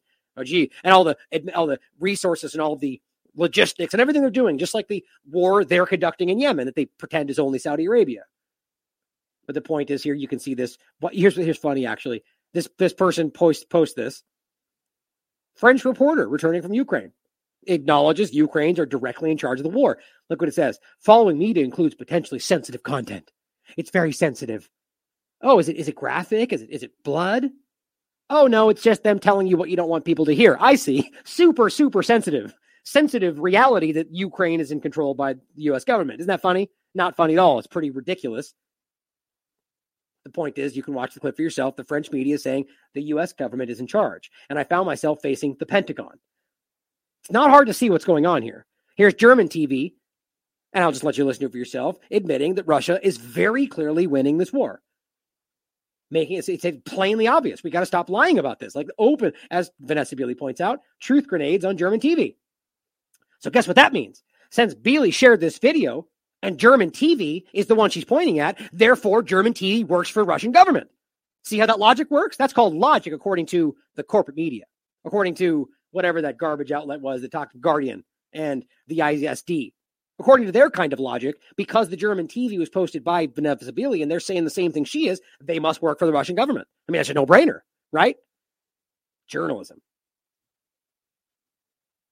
Finally, and this, well, I keep saying that, but more point, this is interesting because this is Seth Harp, currently focused on Syria and geopolitics. Oh, this is an investigative reporter contributing to Rolling Stone, New Yorker, so mainstream media, corporate media. Incredibly sobering account of the battle in Donetsk from an American volunteer with the Ukrainian army, which is really interesting to see because what it says is exactly what we've already reported to you from people like Henry Hoft. It says the deaths and injuries have been in vain because it is an absolute S show out here. We had a 2-hour firefight that later turned out to be against Ukrainian special forces. Sort of sounds like exactly what happened between, the State Department and the CIA on the ground in Syria, where they had their own proxy forces fighting each other. Sounds like a pretty obvious overlap. They keep comparing Syria to Ukraine. Maybe it's more accurate than we realize. It is because they're doing the same playbook. It says, it is unbelievable what goes on here. If it was not for blank, I would be nowhere near this ridiculous mess. I have seen and been all around the country, and there is no way the Ukrainians will win this way. They are fighting and utilizing their asset forces. It is an absolute waste. The media tells only one side. Not shocking to you guys. I am here. I see the reality. Bridges blown up. That's actually really relevant to our last point here. Bridges blown up while friendly forces are still on the other side. No communication between units. Friendly fire all the time. Just lost a British sniper who was on his way to a position and got evaporated by Ukrainian bombings. Right? Does Britain speak up about that? Was Britain outraged that the Ukrainian forces accidentally killed one of their fighters? Nobody cares. I stand with Ukraine, right, guys? They tell us we have support and then fire off 3 mortars and call it a day. They give a guy who has never used an automatic grenade launcher and then tell us that he'll be their direct support at nighttime from 1.2 kilometers away. I didn't make that up. It's an effing S show. He says the Ukrainians are brave, I'll say that, As for the rest, I can only shake my head as good men die for no good reason at all. Guy, that's coming from corporate media, right? That's corporate media reporting this as his confirmed statement from somebody he knows that's in Ukraine. It's amazing how this is breaking down. And this is funny. This person says, if this is true, why Russia is still not winning there? Gee, I wonder if that's a bot. What do you think? The point is, guys, that's why exactly do you think Russia not winning there? Because the media told you that. I mean, literally in that thing, we have to take it at face value, but it at least gives the point that the media is only telling one side. And then so Francesco steps in and goes, well, why then aren't they winning? Because they are winning. That's the point. This guy puts out, they are. That's the point. Stop listening to what they tell you and blindly following it. But one last point to counter in this segment, the lies being spun by the Ukrainian government. It says Ukraine to restrict Russian books, music, in latest cultural break. See, this is the kind of garbage you get from corporate media. Do you know what that would happen if it was Iran doing that to some other culture? They would call it in the latest, cultural shock because of their discrimination or, whatever they would spin it as. It's not a cultural break. That is censorship. I mean, that's book burning. You are literally burning books because I shouldn't say literally, but analogy wise, whether you're burning them or throwing them away, you're removing culture because it's Russian related. Is that Russian government culture? No, this is unacceptable. And anybody, especially the woke virtue signalers in the United States, would lose their minds if anybody else was doing this other than Ukraine. Maybe other than Ukraine and Israel, because they're doing it too. Nobody else matters, though, right? Or nobody else is allowed to do it. That's censorship. That's bigotry. That's racism. How dare you censor them because they're Russian? Which is what's been happening everywhere.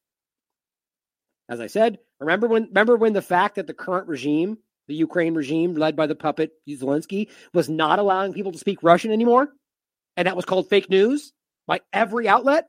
Despite it being an easy fact to verify, which I did. Well, obviously this is happening, guys. If they're removing Russian books and music, it's the same point. They're trying to ethnically cleanse the area. It's a war crime, guys. Hashtag corporate media lies. But apparently Reuters is okay with it because it's a cultural break. It's because Russia, bad guy. How pathetic. Now for what's really going on the ground, here's Eva Bartlett.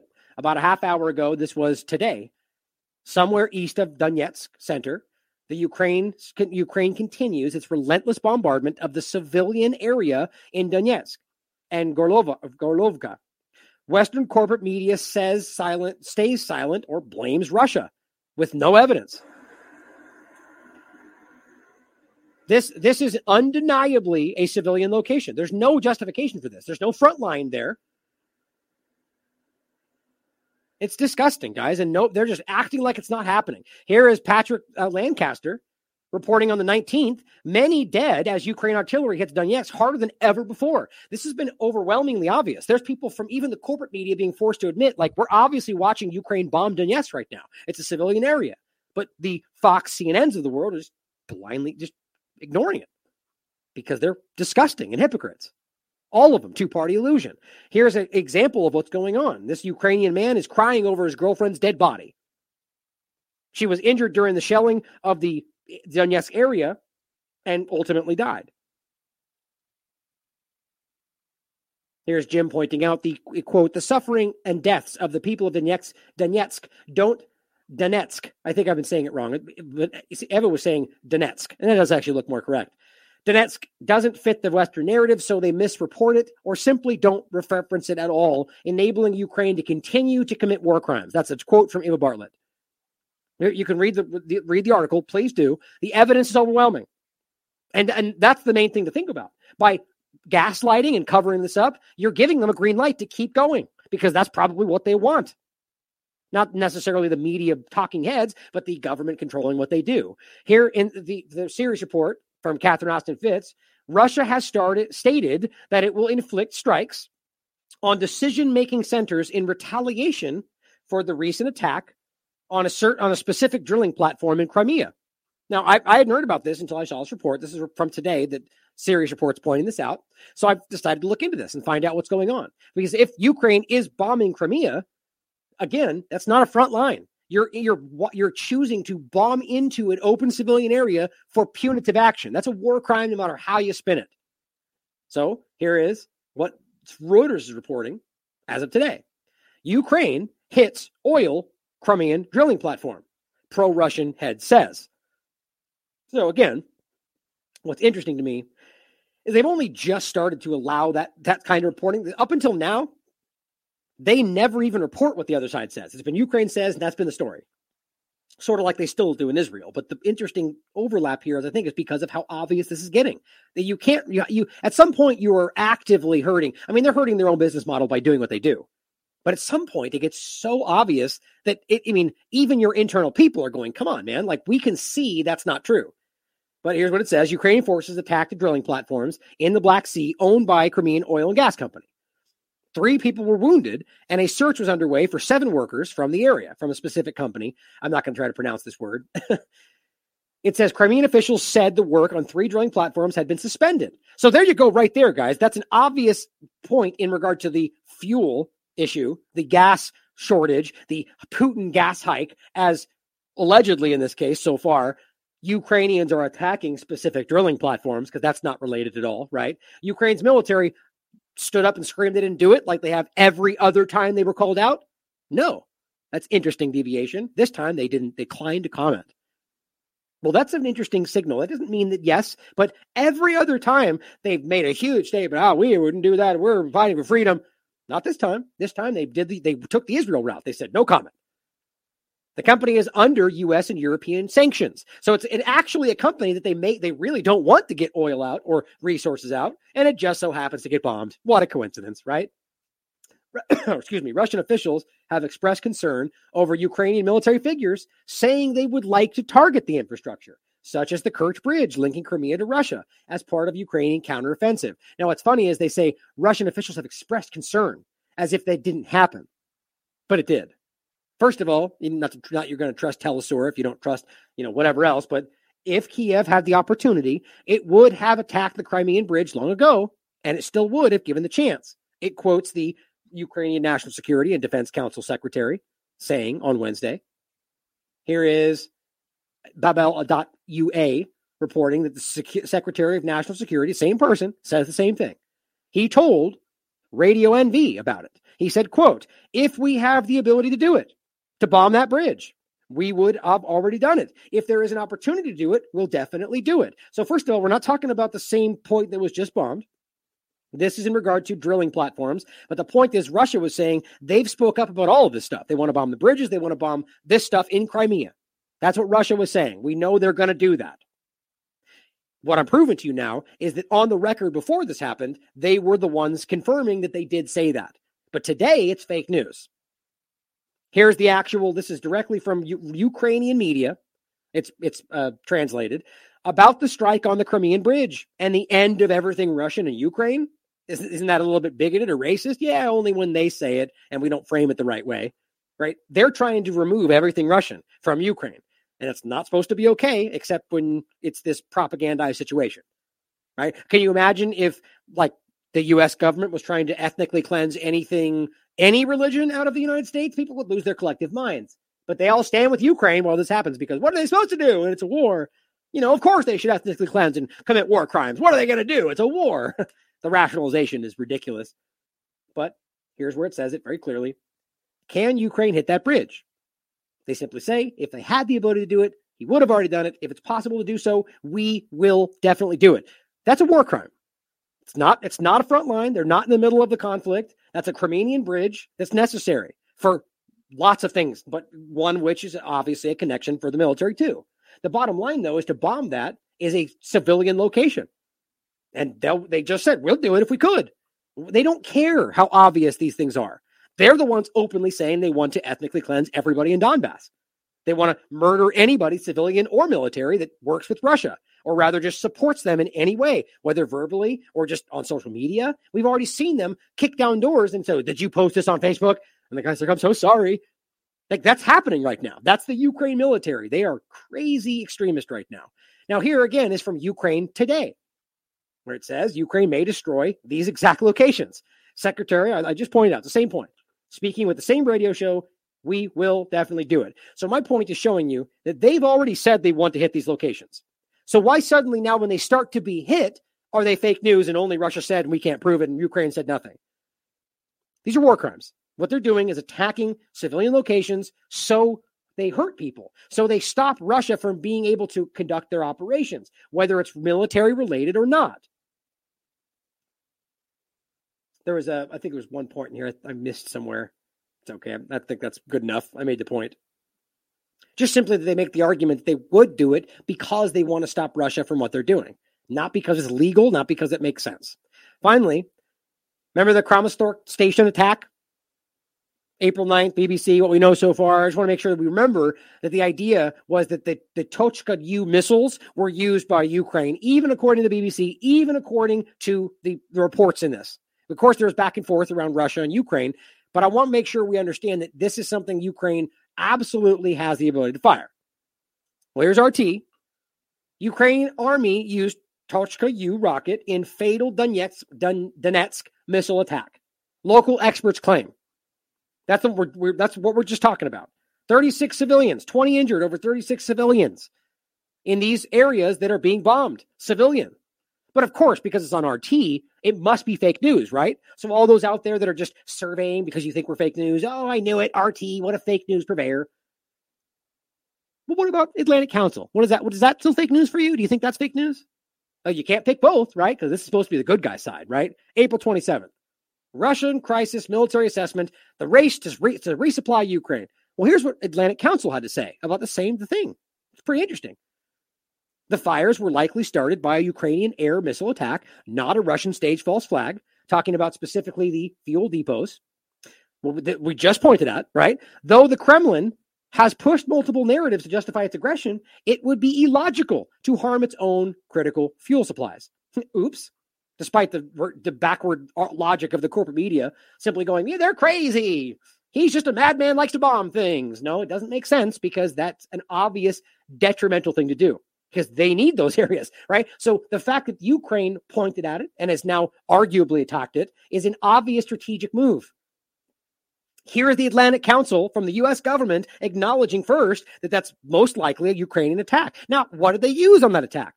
Most likely, the Ukrainians conducted a missile attack using a Tochka-U tactical ballistic missile. Look at that. I hope there was at least one person going fake news to the RT article, just so we can make this point, because now they're confused. But the point is the Tochka-U is used by Ukraine. So going back to the missile attack on the train station, then we start to connect the dots, right? And realize that there's no reason Russia would be using an old Soviet-era weapon. Now, the reason Ukraine would use one is so it looked like Russia did it, because it's a Soviet weapon, so they must be Russia. Too late, though. It's already been exposed. Now we know they've used them, and that's out of the bag. But so now that's April 9th. That's April 9th, 2022. So going all the way forward now it's a different story. Well, now we know they used them, but now we're pointing at different things. But we have to connect those dots. So the train station, again, not even talking about the azimuth triangulation or whatever you call it, that proves that the missile, which was Tochka-U, had to have come from Ukrainian territory. The point is Bucha, the train station, these are verifiable false flags tried to be conducted by Ukraine that fell on their face. And even the corporate media stopped talking about them. How about Ghost of Kiev, Snake Island? The Ukrainian official that has now admitted she lied about Russians raping people. I mean, they just keep getting caught lying, and it just doesn't stop. It says likely part of a Ukrainian strategy to target critical logistics lines and supplies, starving Russian military forces and needed fuel and munitions, despite the fact that what they're doing are war crimes in civilian areas. But, whatever. No biggie. And then finally, I just saw this before I went live. Richard Medhurst pointing out, Ukrainians are selling those weapons that are supplied by the U.S. using your tax dollars and NATO on the darknet. Look at that. Now, I can't confirm this for myself. It's a Telegram channel that's posting these links from the darknet and a sale of them. And you can prove by the pictures anyway, they look like U.S. weaponry. But it says they're selling javelins on the darknet. The command of the armed forces of Ukraine resell equipment and weapons supplied by NATO to the Middle East and North Africa. Anyone with a Tor browser can buy this right now. Now, he goes through this and talks about other things to confirm what he's talking about. Richard Medhurst is not someone that typically points at things without the ability to prove what he's saying. But nonetheless, Think about how ridiculous that is on the idea of dumping all. I mean, it's just like what's happened in Afghanistan. They left all that weaponry that's then being used by warlords, being sold in the black market. I mean, that's what happens. This is money laundering. And what happens with the weaponry? It doesn't even matter after that. The war companies, the merchants of death already made their money. They already got theirs, right? So it doesn't matter. All this is obvious, as it always tends to be. The question is whether or not you can see it and care to help others see the same. Because that's what we're here for, right? To help this get seen by everybody that has the ability to see it. And then to get them to see that we're part of the majority, that the majority sees what's happening. I got to put that thing back up. I keep this in the light that drops right here. But thank you for being here today. This information is very clear, and you are the majority, and you're not alone. And it's important that we really embrace that reality, because it's falling apart. And if we allow them to take that just one more step to take back this, to reinitiate lockdowns, to reinforce the mask, or what they're doing with the children right now. I mean, we're on the precipice, guys, and we need to take a stand about all of this stuff because the evidence and the facts are on your side. It's as simple as that. Stay the course, guys. I love you all. As always, question everything. Come to your own conclusions. Stay vigilant. Для тех, кто смотрит, будет смотреть эту информацию. Господин Турчинов, господин Яценюк, господин Чернобог и же с ними. Я это заявляю открыто и достоверно знаю, что это проплаченные агенты Центрального разведуправления США. Ведь мало кто знает, что основной беспредел творил господин Ахметов Ринат Леонидович, господин Коломойский, глава Всемирного еврейского конгресса, господин Фирташ и же с ними. Все вот эти олигархи. А теперь это просто прямая оккупация Соединенными Штатами Украины через подставных лиц.